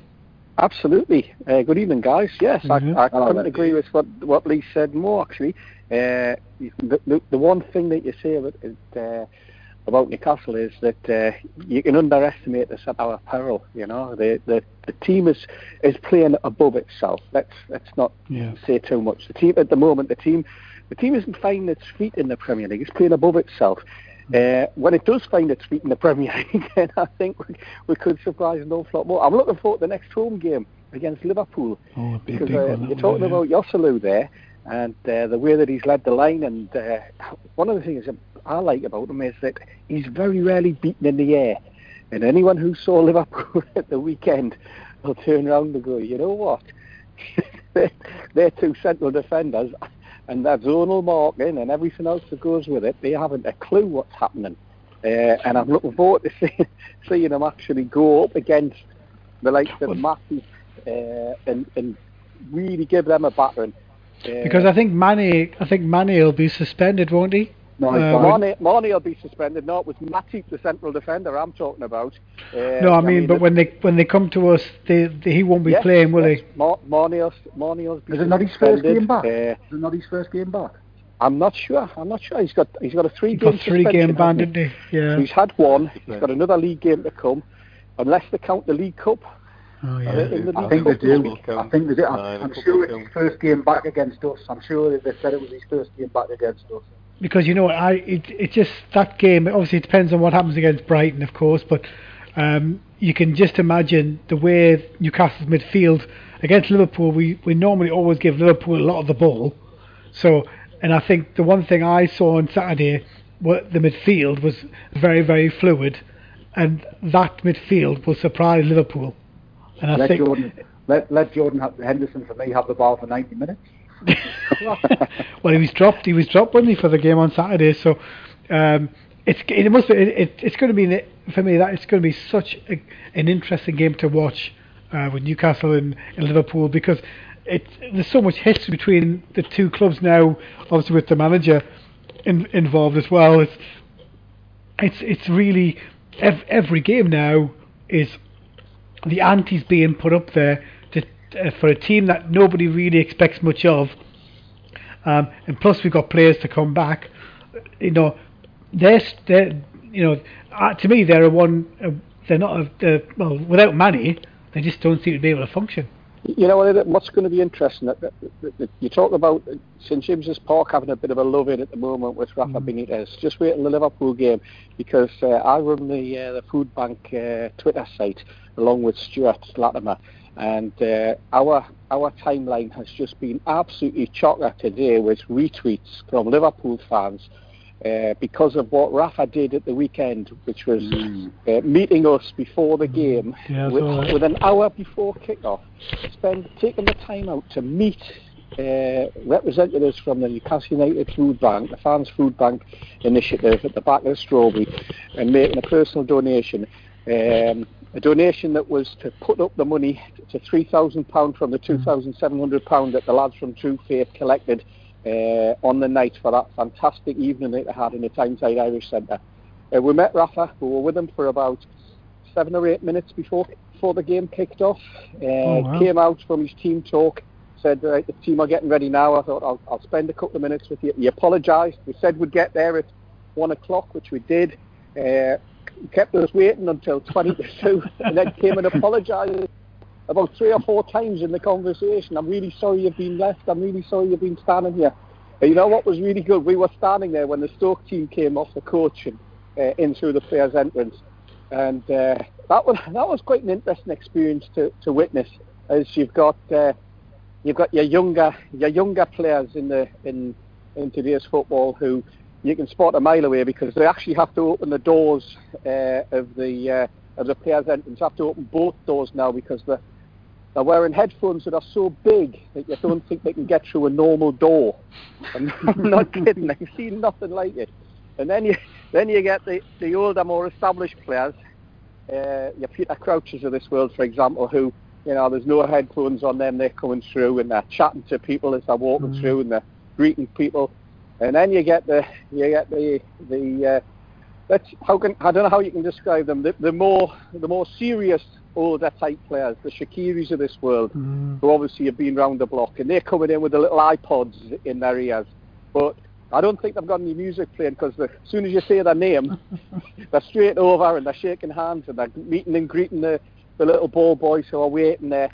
The younger lads straight through. You know, don't even eyeball the young mascot who's waiting there with his mum and dad in his full kit, standing waiting to greet them. You know, it was a different experience to one that I've had in the past. You know, and I'm delighted that I got that opportunity. But I'm just as delighted for the volunteers of the food bank who got the opportunity to meet Rafa, get the photographs taken with them, and it's, you know what. I put on Twitter that it shows the measure of the man. I think it shows an awful lot. It shows where the club's come in a short period of time, in terms of how Rafa has changed the mindset in among that football club. You know, and we had Isaac Hayden back at the food bank again at the offices on Thursday. He didn't just stay for the photo call. He wasn't there for the 5 minutes as we've seen in the past with players who've been asked to make an appearance somewhere and they've turned up and their faces glum. The cameras left and that lad was still there 2.5 hours later. He was in the kitchen making cups of tea.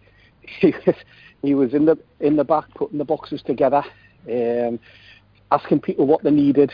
He was sitting chatting to some of the helpers who spend their time, their own free time there. That's the one thing that I like about all this is that when you listen to Hayden talking, when he says it's humbled him, to me that makes him a better player. Obviously, it shows how a great person is.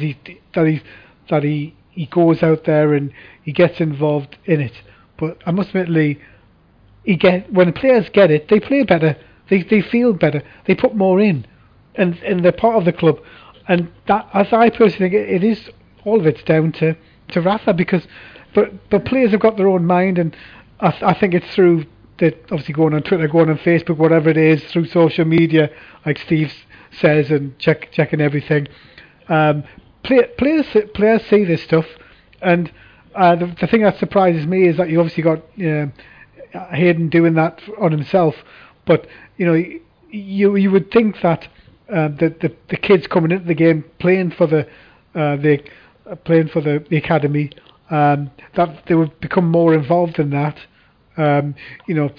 Just in all aspects of the community. What do you think, Lee? Well, I think Benitez is. That was the first big thing Benitez did when he came to Newcastle. He quietly and very assuredly went back and repaired the damage that was massive. I mean, he could have stuck Australia in the middle of the fan base and the club, to be honest with you. And he went about just repairing that very slightly, very surely, very astutely, just little things like that little kids tournament in the summer last pre-season, when all the kids were running up to him and he turned up and he was happy to greet anybody. When he turned up in the West End of Newcastle with Jamal Lascelles, the little food bank donations, little things like that. All these things are relevant, and I think he's made, and I think every kind of footballer that's come into the club, he's tried to make them, look at things, how kind of fortunate they are to kind of be here and be playing for this particular club. Like a lot of the players take an interest in going out in the local area, I think, and having a little look at what they're playing for in the area that they're in, like Benitez he did himself. And these things go a long way. And I just think that I look now I am looking with a massive, massive sense of pride every time I walk to the ground. Like when I was walking at the ground on Saturday with George, I just got to the top of the steps at the Gallagher, and all I just heard was all this kerfuffle, all these singers, and I was thinking, where the hell is that coming from? And I just looked down up the road, and there's the lads walking down with the flags, coming down the hill towards the Strawberry, singing away. Just little initiatives like Gallagher flags and things like that. All things which are, it's pushing the club in the right direction. There's a great community feel about it. Everyone wants to be a part of it. Everyone's just, and it's all about, and you're right, it is all about one man, and he is literally the glue that is pulling it all together. He is so like what Steve said there, why the Liverpool fans are retweeting him and things like that. I've told you the story before about when my mate, a Liverpool season ticket holder, when I went down to visit him in about 2003, 2004, and he just started getting on about Rafa. Rafa had actually left Liverpool at that point. He just showed us his video of him at the Hillsborough Memorial, like getting upset and all that, and all the Liverpool fans singing his name. He said, "Lee, you know what it is? He says, this man, he says, what wonderful manager, but and I remember him saying these particular words, he says, but he's an even better man." And when he came to us, those words stuck, and I reminded Si about what he said to us, and Si said, "Lee, honestly, 100%, he's a great man." And he is. He's a great man. He's not just a world-class manager. He's a wonderful person. I think Neil, when it comes to the fact that we have such a, you've got such an eloquent and class and a man motivator and a man mountain when it comes to the human psyche of knowing football the way that he does. I suspect that, yes, he was obviously upset with what's happened with the signings that didn't come in, but I must be. I took a look at. I keep on looking at Tammy Abraham, and you can see why he wanted to bring him in, because that guy is very hungry. Obviously, I watched him at Wembley, and he's a very hungry young man, and he loves football. He wants to play. He wants to become a really top player, and you can tell he will become a top player. So, but to me, I think when it comes to the way Newcastle United are at the moment, especially with the owner, you do sense that he is, like the rest of us, hoping that if he stays in situ like he is until the end of the season, if something comes up with a change, that he can really fully get his hands on Newcastle United and wrestle the monster it is, and obviously tame it. Look, talk about Tammy Abraham, and that to say the thing that still puzzles me is this whole don't send him to Newcastle because of the nightlife. That was just a flaw in the character of the man. But it was a lie anyway, wasn't it? So it was a lie. Situation, but, I think it comes back to what Rafa can do with a group of players, isn't it? At the end of the day, if he's got a group of players that he wants, that he's identified, he's proved he can make them greater than the sum of the parts. Yeah, you're dead right, Neil. And the other thing is, Neil, the one things that Rafa can't control, he can't control footballers' fathers who ask for £1 million. He can't control that. He can't control his own owner turning around and saying, no, we're not giving him £1 million.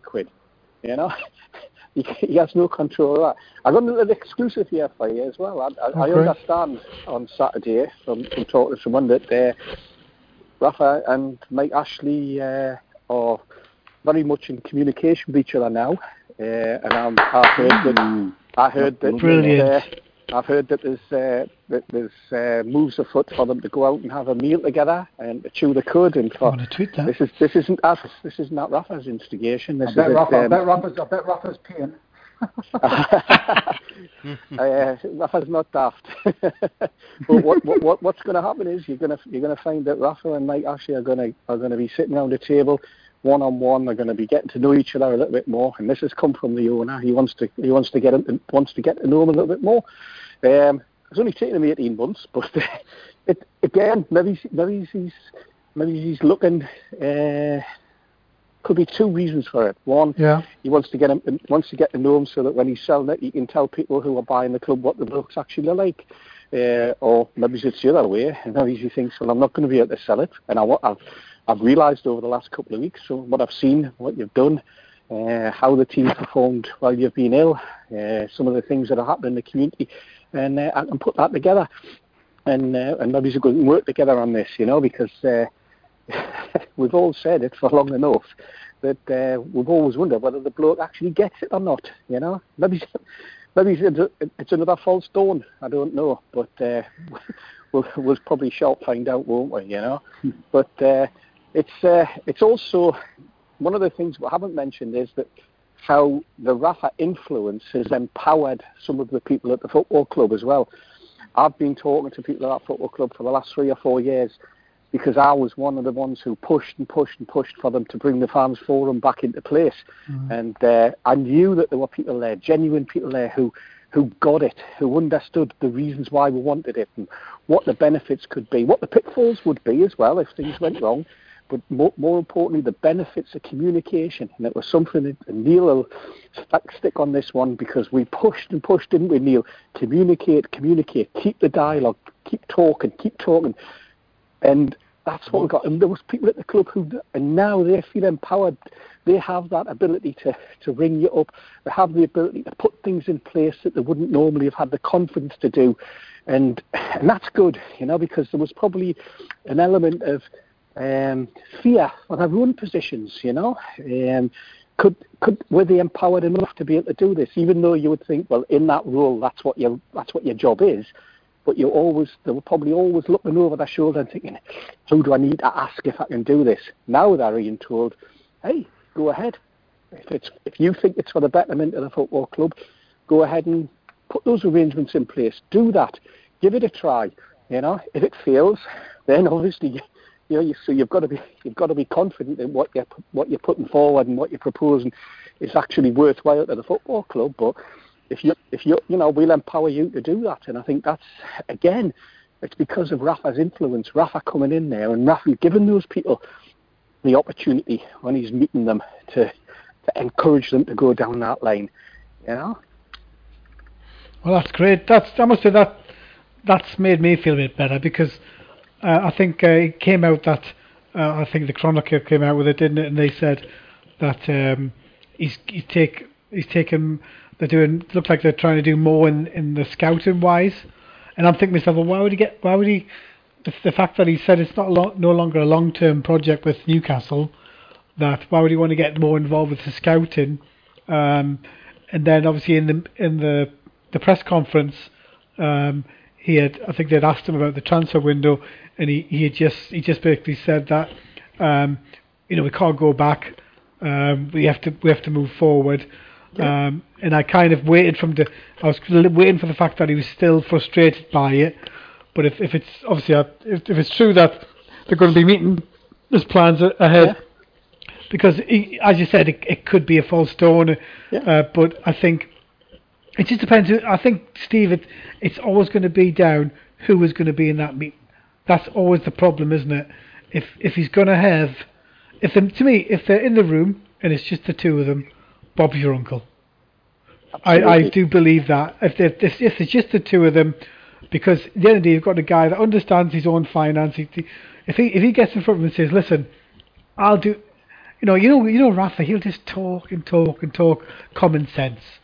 But you've got a guy who next year who's a complete and utter nutter when it comes to Newcastle United, and that's the problem.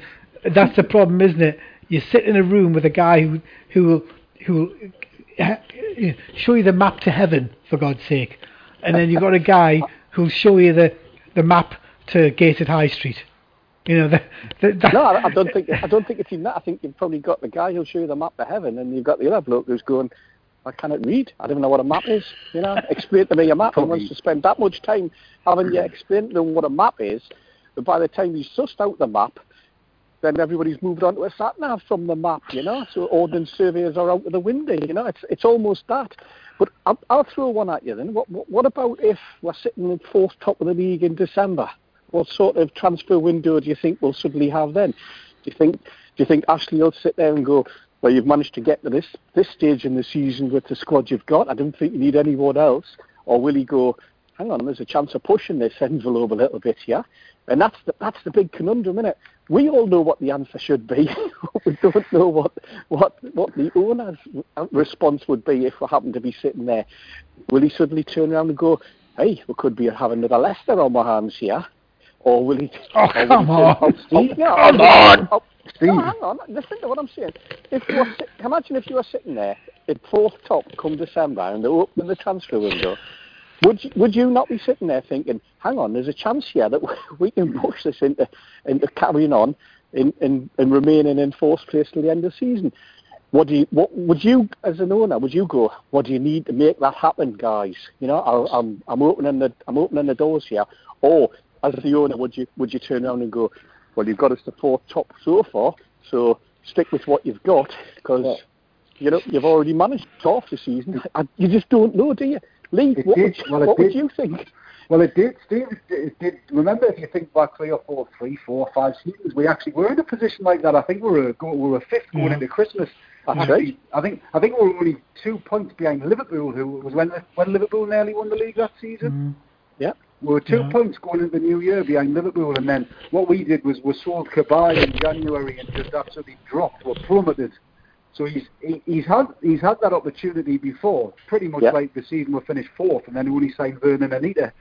So he had that opportunity in the past, in my opinion, to take the club forward, but he's gambled, and those gambles, as ever, have failed. So, but if you've got somebody like Rafa Benitez chirping in your ear and saying, "Come on, man, you've got a chance here." Yeah. Who has instigated this meeting? You tell me. There only could be one of two people, couldn't it?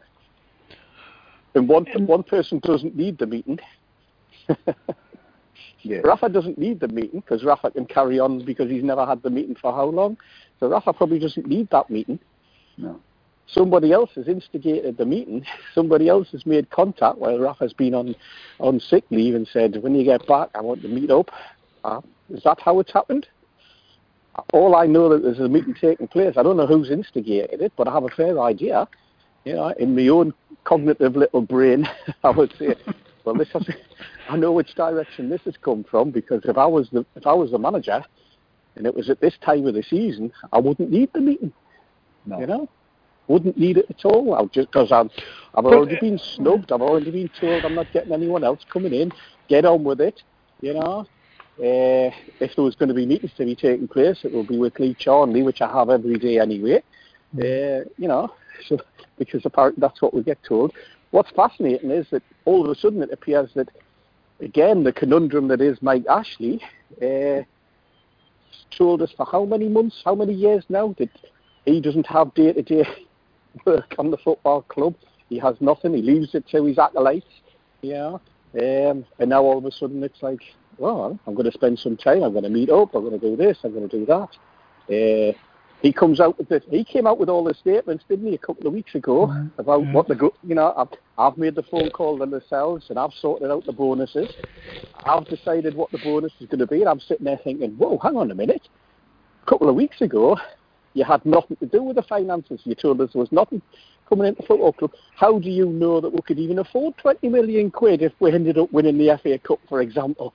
Yeah. How do you know that we can afford the £4 million? Have you asked Lee Charnley about this? He's probably sitting quaking in his boots thinking, hang on, I thought we had no money. What's going on? Where's all this cash coming from, you know? It's a conundrum with Ashley, you know, you kind of get your head around anything that comes out in this direction, can you? I think that could be the way of getting rid of him, mind. If we win the FA Cup, I think he'll definitely have a heart attack. You have to sign a check. But to me, this is the whole point of an owner, that will never understand this guy, and no. For me this is always going to be the problem. It's like it is great news that he's planning to meet with him, and he did call direct. Is that what you're telling me? He did call up Jamal Lascelles and sort it out, because that's what came. Sure.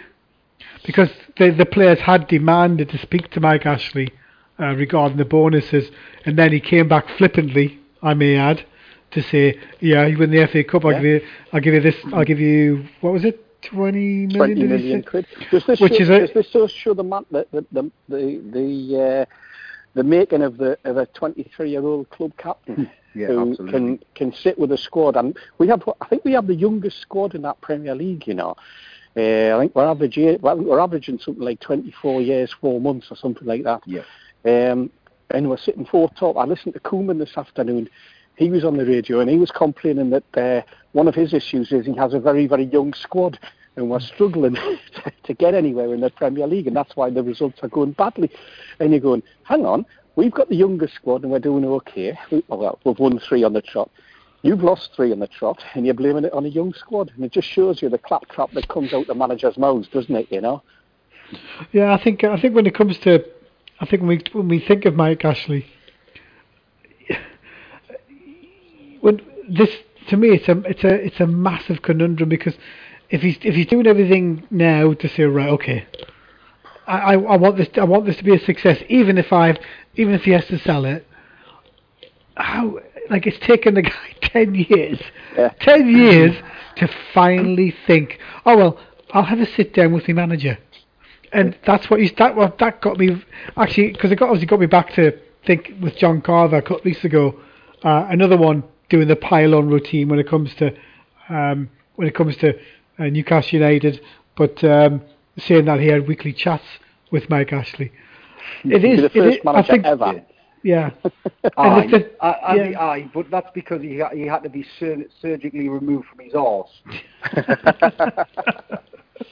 You talk about history as well, and I've just been listening to Jurgen Klopp. I mean, obviously we play them in a fortnight. Jurgen Klopp said on his press conference today that Daniel Sturridge was struggling because of the history of Liverpool Football Club. The history. And apparently, Klopp thinks that as Daniel Sturridge is going through on goal, or there's a cross coming in, and he stutters and pauses because of the history of the football club, because the pressure that has been brought to bear, knowing that the football club used to be managed by Bill Shankly and Bob Paisley. And I'm thinking to myself, what's he going on about? The history of the football club is adding pressure to my players. The thing is, right? Just come out with anything, don't they? They come out with any sound. If they're gonna lie, because that thing is, when you look at Daniel Sturridge, and I've always thought this, the problem that Klopp has made with Daniel Sturridge. Remember, John Richardson came on and said before in the transfer window he had lined up Daniel Sturridge to come to Newcastle. Yeah. And John's very good. When he says it, it's true. He had other players lined up to come to Newcastle that we know about. When it comes to Daniel Sturridge, the problem why Daniel Sturridge will not be a success ever, and I mean this, ever in Liverpool, is because he'll never be given 5 games or more. Other managers. I think the one person you could think of who used to say, and I don't like using it, but it was Pardew, or give him 5 to 7 games to get into it. With Daniel Sturridge, Klopp will never do that with Sturridge. So Sturridge will not score goals the relative amount that a club like Liverpool should expect. Like, he should be looking at 15 to 20 a season from Daniel Sturridge in his position, the talent he's got, maybe the lack of fitness is going to do for him as well. But that's the problem with Klopp. So Klopp can go. He's lucky I'm not sitting next to him, because I'll give him both barrels. But that's the problem. He is talking out his backside, because all he's got to say is, listen, I'm going to give you a chance, Daniel. I trust you. But the trouble you've got Mane, who is super fast up front, and he's never going to be played through the middle. So for him to actually go out of his way and make a statement on Daniel Sturridge is how he hasn't been jumped on in these press conferences when he says things like that is beyond me. Yes, you've got a certain amount of time to talk to it. It's so annoying that the players that Rafael Benitez wanted to bring in this club, we would have been like, oh, we won 3 on the bounce, great stuff, fantastic. But the fact that we have to worry about having to rely on Shelvey, Mitrovic as the striker. For me, it's great news that they're going to be meeting. But if after this meeting he's not lied to again like he was at the start of this, when they had this infamous chat about you're going to get all the money. Really, they only need one meeting to say, okay, I'm gonna back you to the hilt. When it comes to the transfer window, Newcastle United will go from getting players in last minute or not at all to being a full functioning unit, the way it should be run, a proper football club should be run. Sorry, I had to say that. Mourinho came out with the same sort of claptrap about the history last season at Manchester United, if you remember, because he tried to point the fingers at the fans, and he said that a lot of the players weren't performing, were on that run of continual draws. And he said that the players, the fans, because of the history of the club, the fans put a greater level of expectation on the players' shoulders. And I was like, what? Where's that come from? And Klopp's now trying to do exactly the same. And he's not looking, and he's mentioned Daniel Sturridge, but what he's failed to mention is the fact that Daniel Sturridge is great and a good goal scorer when it's a one-on-one with the keeper, or even more so when the keeper's lying flat on his back and he's 5 yards away from him, and he can put the ball in the back of the net. What he's not very good at is in a crowded box and you're saying to him, attack that ball. He's one of those strikers, I think, that it has to absolutely be a perfect situation to score before you put the ball in the net. It's like you see a lot of them, they're waiting. It's not the instinctiveness of Alan Shearer, for example, who is, wham, straight in. You mentioned Joselu earlier and that miss. I can't recall Shearer missing efforts like that, clean through on the goalkeeper and hitting it and skying it like 5 or 6 yards over the bar. Shearer would make the keeper work for it, or he'd hit it and the keeper would knock it round the post and stuff like that.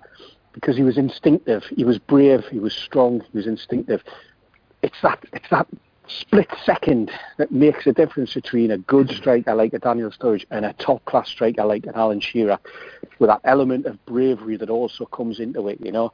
And you see a lot of these footballers these days, it has to be the perfect pass right onto the money part of the left foot before they'll stroke the ball into the back of the net. They'll not hammer it with absolute leather the ball into the far corner. You see very few goals like that these days. It's as though that it has to be the perfect scenario before the ball goes into the back of the net for them, you know. It must be frustrating for Jurgen Klopp to have players like that on his team, but it's also frustrating in the fact for the Liverpool fans that he has a defence that just, you know, concede goals, switch off. You know, what we've got is we've got a well-organised defence at the moment, and one of the things, Lee, what was that record that we had of not scoring from set pieces and corners and free kicks? It went on and on. Two seasons. Well, we scored 2 in 2 games, for God's sake. I know. I've got to bring in my... Each one they've tried to... Sky TV and the BBC have tried to have disallowed, haven't they? I think. Gentlemen, hold on 1 second. I've got to bring in my... we'll get to that in a second, but I've got to bring in John, my regular guest on the show, just to break him the news. Obviously, you've been listening to the show all night, John, with what Steve Hasey's just broke, that Mike Ashley's going to be meeting with Rafa Benitez in the near future. What's your immediate take on that? Hi, good evening, by the way, lads. You okay? Yeah, John. Great. We're going to win the league. Yeah, me laughing as well. I tell you what, though, I mean, I'd love to see it happening. Like, I mean, you never know. You never ever know. But I'll be happy for the top of your finish. But you know, and Rafa and Ashley. Well, I mean, when's it going to take place? Any idea at all? Because well, I've got the table set. I haven't arrived yet. The table's set. My wife's she's got the pasta bolognese on the stove now. As soon as I get back in, but they haven't made the call, so it's not going to be tonight. Can't believe it's no paella. Hello, man. No, just saying. No, just I mean, well, hopefully they're going to meet up, sort of thing. I hope it's to do a transfer sort of thing, and in the near future sort of thing. But hopefully it'll come. I hope they do meet, because it needs to be sorted out sooner. Well, the good thing is that the owner's actually made the approach. It's not come the other way around, because you know it was never going to be it was never going to be that way anyway. Especially the way that he's been embarrassed at the start of the season. So, but the fact that he's making an attempt, and plus he's already spoke when it comes to the bonuses that he's rang directly the captain of the club to sort it out, which to me is a good sign. As Steve quite rightly pointed out, he hadn't been involved before, and then whoopsie-daisy, you know, he's now getting involved. And to me, there's a massive difference between getting involved and having an inclination to want to get involved. You can't do one of the other two things. You can't just, you know, I suppose I better get involved. You've got to want to get involved, and that's the issue with him. You know, he says there's no money, and then he buys 20% of bloody Debenhams. So you know that. Yeah. But like, but Andrew, honestly, even despite all these misdemeanors over the last 10 years and how much I cannot stand the man, his relationship with the fan base isn't ever, because we keep turning up, beyond repair. You know, all he needs to do is box clever. It's like in the summer when I walked into the ground and bought a shirt for the first time in 7 years. I bought it on the back of the fact that I believed the club was moving forward again with this manager.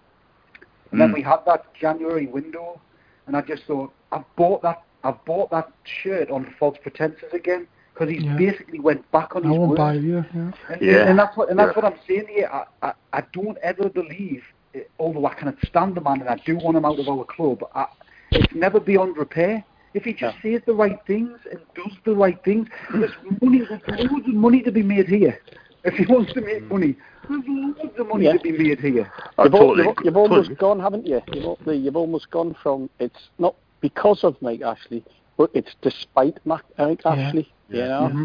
So, you know, I think because of the last 10 years, that's the way that, you know, a lot of fans have exactly the same opinion as you, you know, because of what's gone on in the past. But we still want the football club, we still want the football club to succeed, you know. Mm-hmm. Despite him, we want that football club to succeed, because then we all win, we all gain. And if it means that he has to gain off the back of it, so be it. We just want that, you know, that feeling that we've got a football club that is successful in terms of the character and the manner in which it's playing football. And it might be that success means that we're just being entertained every week and we carry on, but we're going out there on a Saturday and we're watching 11 triers putting 100% in, because that's all we've ever asked for. You know, players that try their best. And if there's an element of success that comes from that, if success is how we measure it, that's a different conversation for a different day, isn't it? You know. Totally I think the one thing I would love to see, and I don't know what you lads think, if and when this meeting takes place, wouldn't it be a massive fillip for the club, is that they do a press conference together. No. I can't see it happening at all. Afterwards. No, I don't think we need it. I think all you need to hear afterwards is that Rafa's happy. You don't need a press conference to get that out, because you'll be able to tell by the grin on his face, and you'll be able to tell by what happens in the January transfer window, and then what happens next summer. You know, and what happens and how the team's playing and how Rafa's body language Andrew, it's best. Moves on. We're not interested. It's best when we don't hear his name. It's best when we don't hear his name. I got a question for Steve, guys, because Steve knows exactly what he's talking about. Steve, it's John Bates, right? Yep. Can you see in January you're going to get some new players coming in? Do you think, if we're doing well?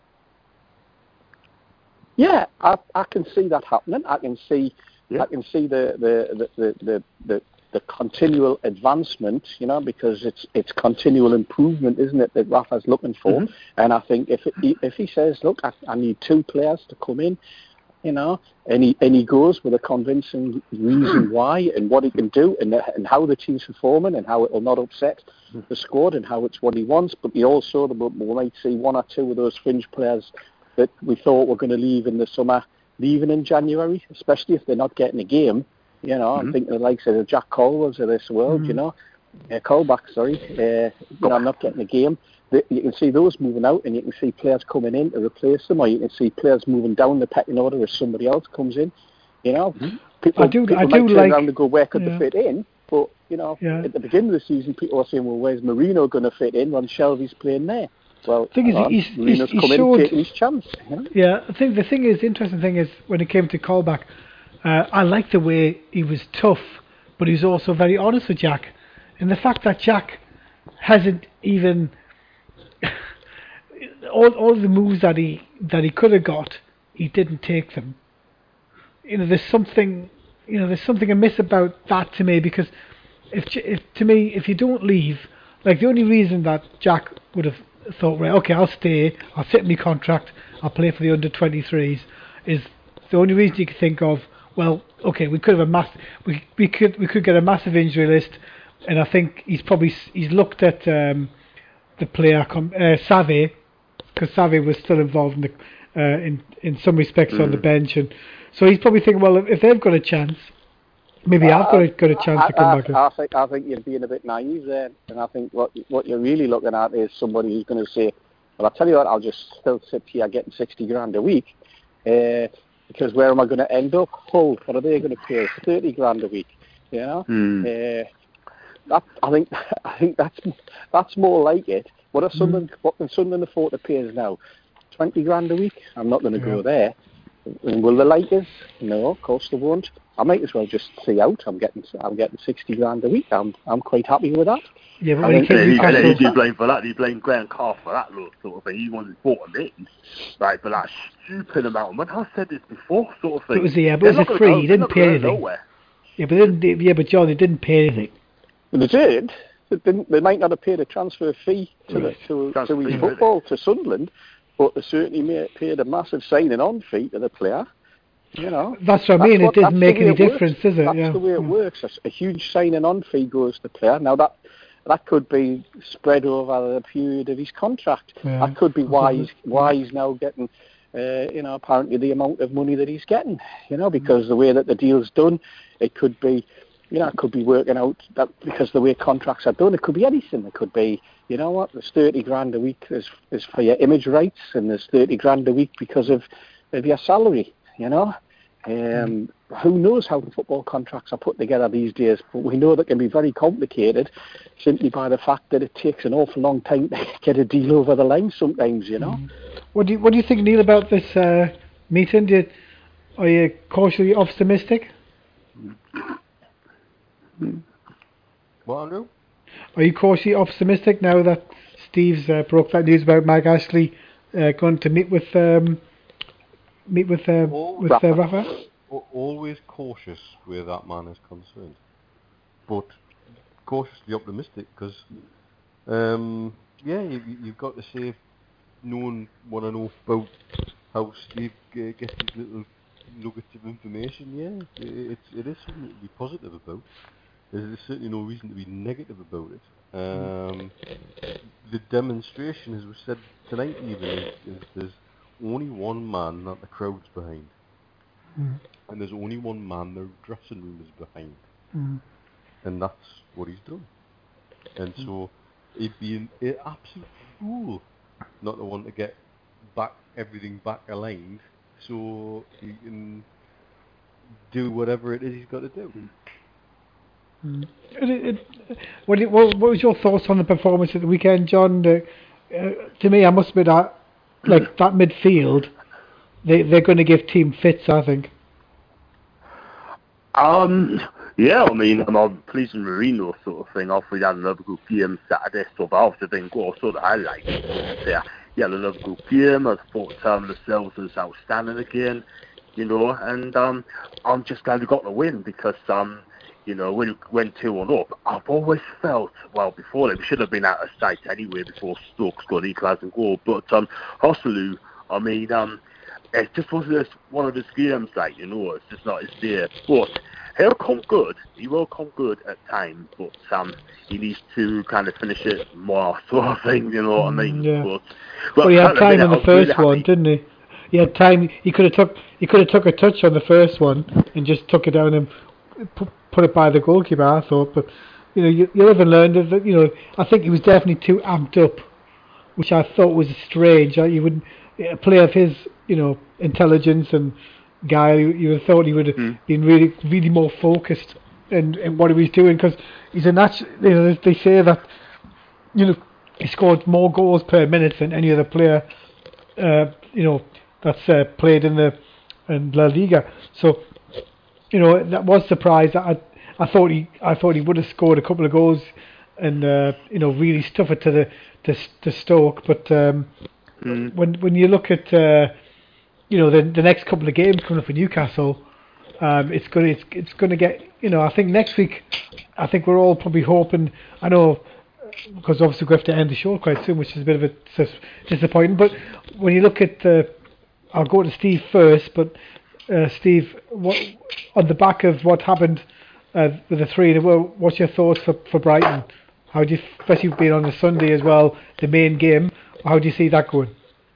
I think we're going to go down to Brighton full of confidence. I think we've got to remember where the two clubs were last season. I think Rafa will have done all his homework.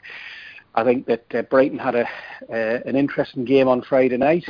They played some decent football. We know they can play decent football, but they got done by a team that hadn't picked up any points and was under an immense pressure, as was their manager.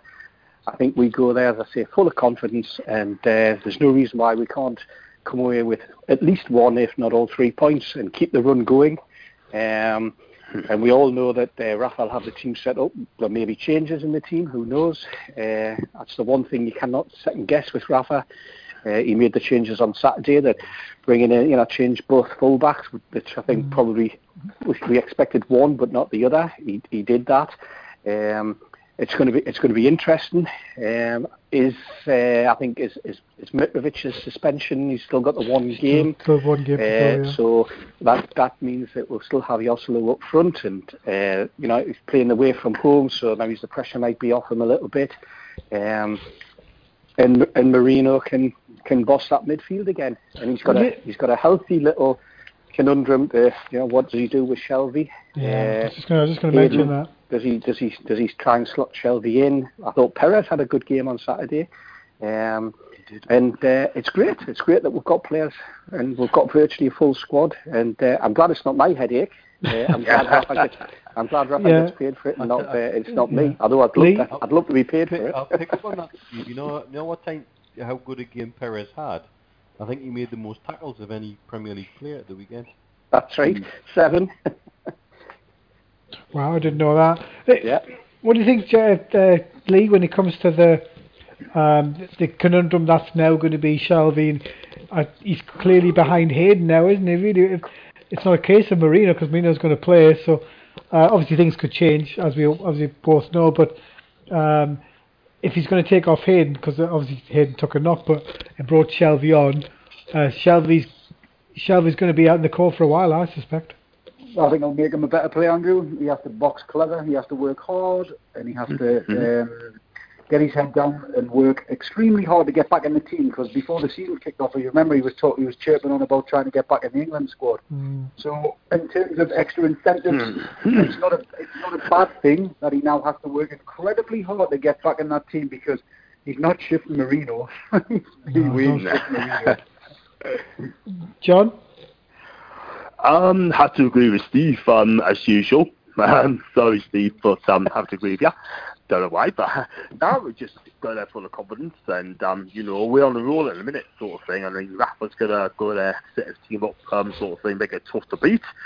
I can't see any reason why we should go there and be bright in the game or get something, but I'm gonna be confident, optimistic, and we're gonna go there and just keep the run going. But go back on Shelvey, he's got to work. He's got to work back in now, because the way Marino's played in a minute, and even Hayden, I thought those two midfielders fantastic, getting a little understanding together, and like I said, Shelvey's got a difficult job to get back in this moment in time.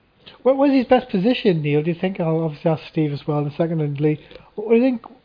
Like when you look at Shelvey, he's never the same player when he's defending, but when you've got Marino, making space out of nothing, you could be looking at, an interesting, as I said, an interesting conundrum with Shelvey possibly being brought back in the team, because I do believe that he will, because Rafa believes in him.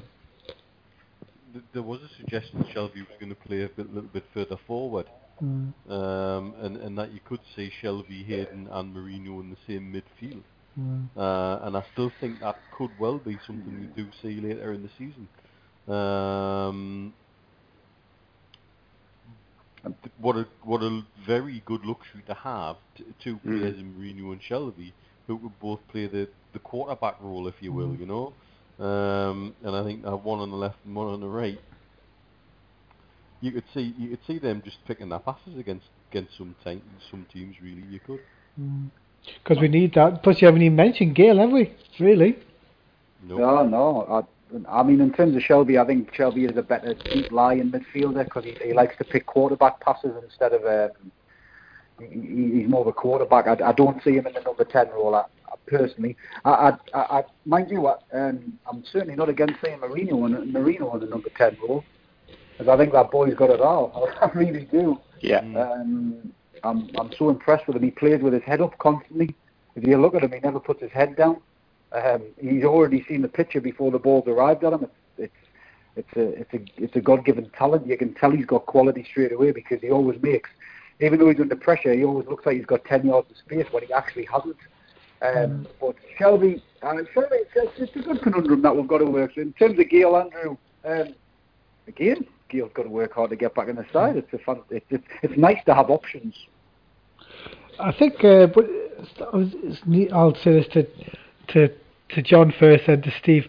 But John, when it comes to Gail, a lot of it seems to come down to, it comes across anyway, to his demeanour, that he's not as confident.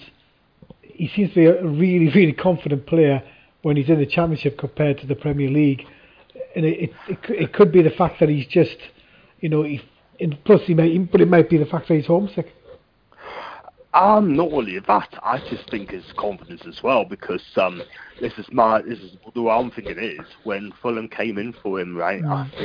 I think he really wanted to go, but when until you get a striker to replace him, then he can go anywhere. But I watched him on Sunday against Swansea, right? And when he came on, he just didn't look himself at all whatsoever, sort of thing. I just felt a little bit lost. I think lost his way a little bit. I mean, I'm a Drysdale fan. I think he's a superb player. But my worry is as well, is he a Premiership player or a Championship player? And at the minute, I have to say he's a Championship player at the minute. But I want him to come back. I want him to be back to his best. And I hope in time that he'll get there. Yeah, I agree. Obviously, the news is starting to leak out now that we put down that Ashley's looks like he's meeting with Rafa Benitez quite soon, so I'll have to. And then plus Lee. I'll be cautious on that as well. Yeah, I think Lee's just can't help himself a son and all the tweets he's putting out. So he's got too much time on his hands. It's being on the show. Have you not seen that? That's a great tweet. All you should have a look at that tweet. It's brilliant. It's true. He can't help himself, can he? It's like a natural reaction. I'm not going to have a puppet son in. There's too. I'm not having a puppet Sunderland. I told you, Sunderland appointed a very, very good Championship manager. They told us he was a very good Championship manager. So anyway, I was in the Strawberry on Saturday night, Lee, when the league tables came up, and obviously we're sitting in fourth place, and the chant in the bar was Champions League, you're having a laugh to the sky. People that Newcastle fans were chanting. Then the Championship League came up, and you see there, and you've got the bottom three, and then you've got a little dotted line going across, and then you've got Sunderland sitting, and then the chant changed to, you're being held up by a dotted line. You're being held up by a dotted line, which I thought was absolute class, And they're being held up from a relegation point by a dotted line that goes across that Championship table at the moment. Good Championship manager and a very, very good League One as well. Well, okay, gentlemen, I have to end the show. Thanks for being on. Next week, gentlemen, we have Peter Ramage, ex-Newcastle United player, and now playing for the Phoenix in America. So he'll be on the show next Monday. But thanks very much to Matthew Dickinson of South Shields Football Club, and my various guests tonight, with obviously Steve Hasty, with my co-host Lee Johnson as well, from Chester Street with Neil in Dubai. And John, of course, our regular guest on the show. Yes. And obviously, I've got to say this. Does the Chronicle know this breaking news? Steve? Do they know? Lee Ryder will announce it as his own news. Steve, you still there? Before I go? Yeah. Does the Evening Chronicle know this? Because I'm going to go. Well, they're going to know about it in 10 minutes when I send it to them. All right. So thanks very much for that interesting tidbit, Steve, and all the lads in the show. Have been a great show. It's so good. It's gone half an hour over the scheduled time. So I'll obviously be retweeting the show later on, so you can listen back and catch all my guests. But thanks a lot, lads. We'll catch you next Monday. Thanks very much. See you next week, lads. Take care, lads.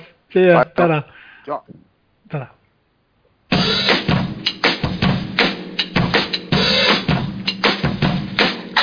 Too late, got nothing in my brain.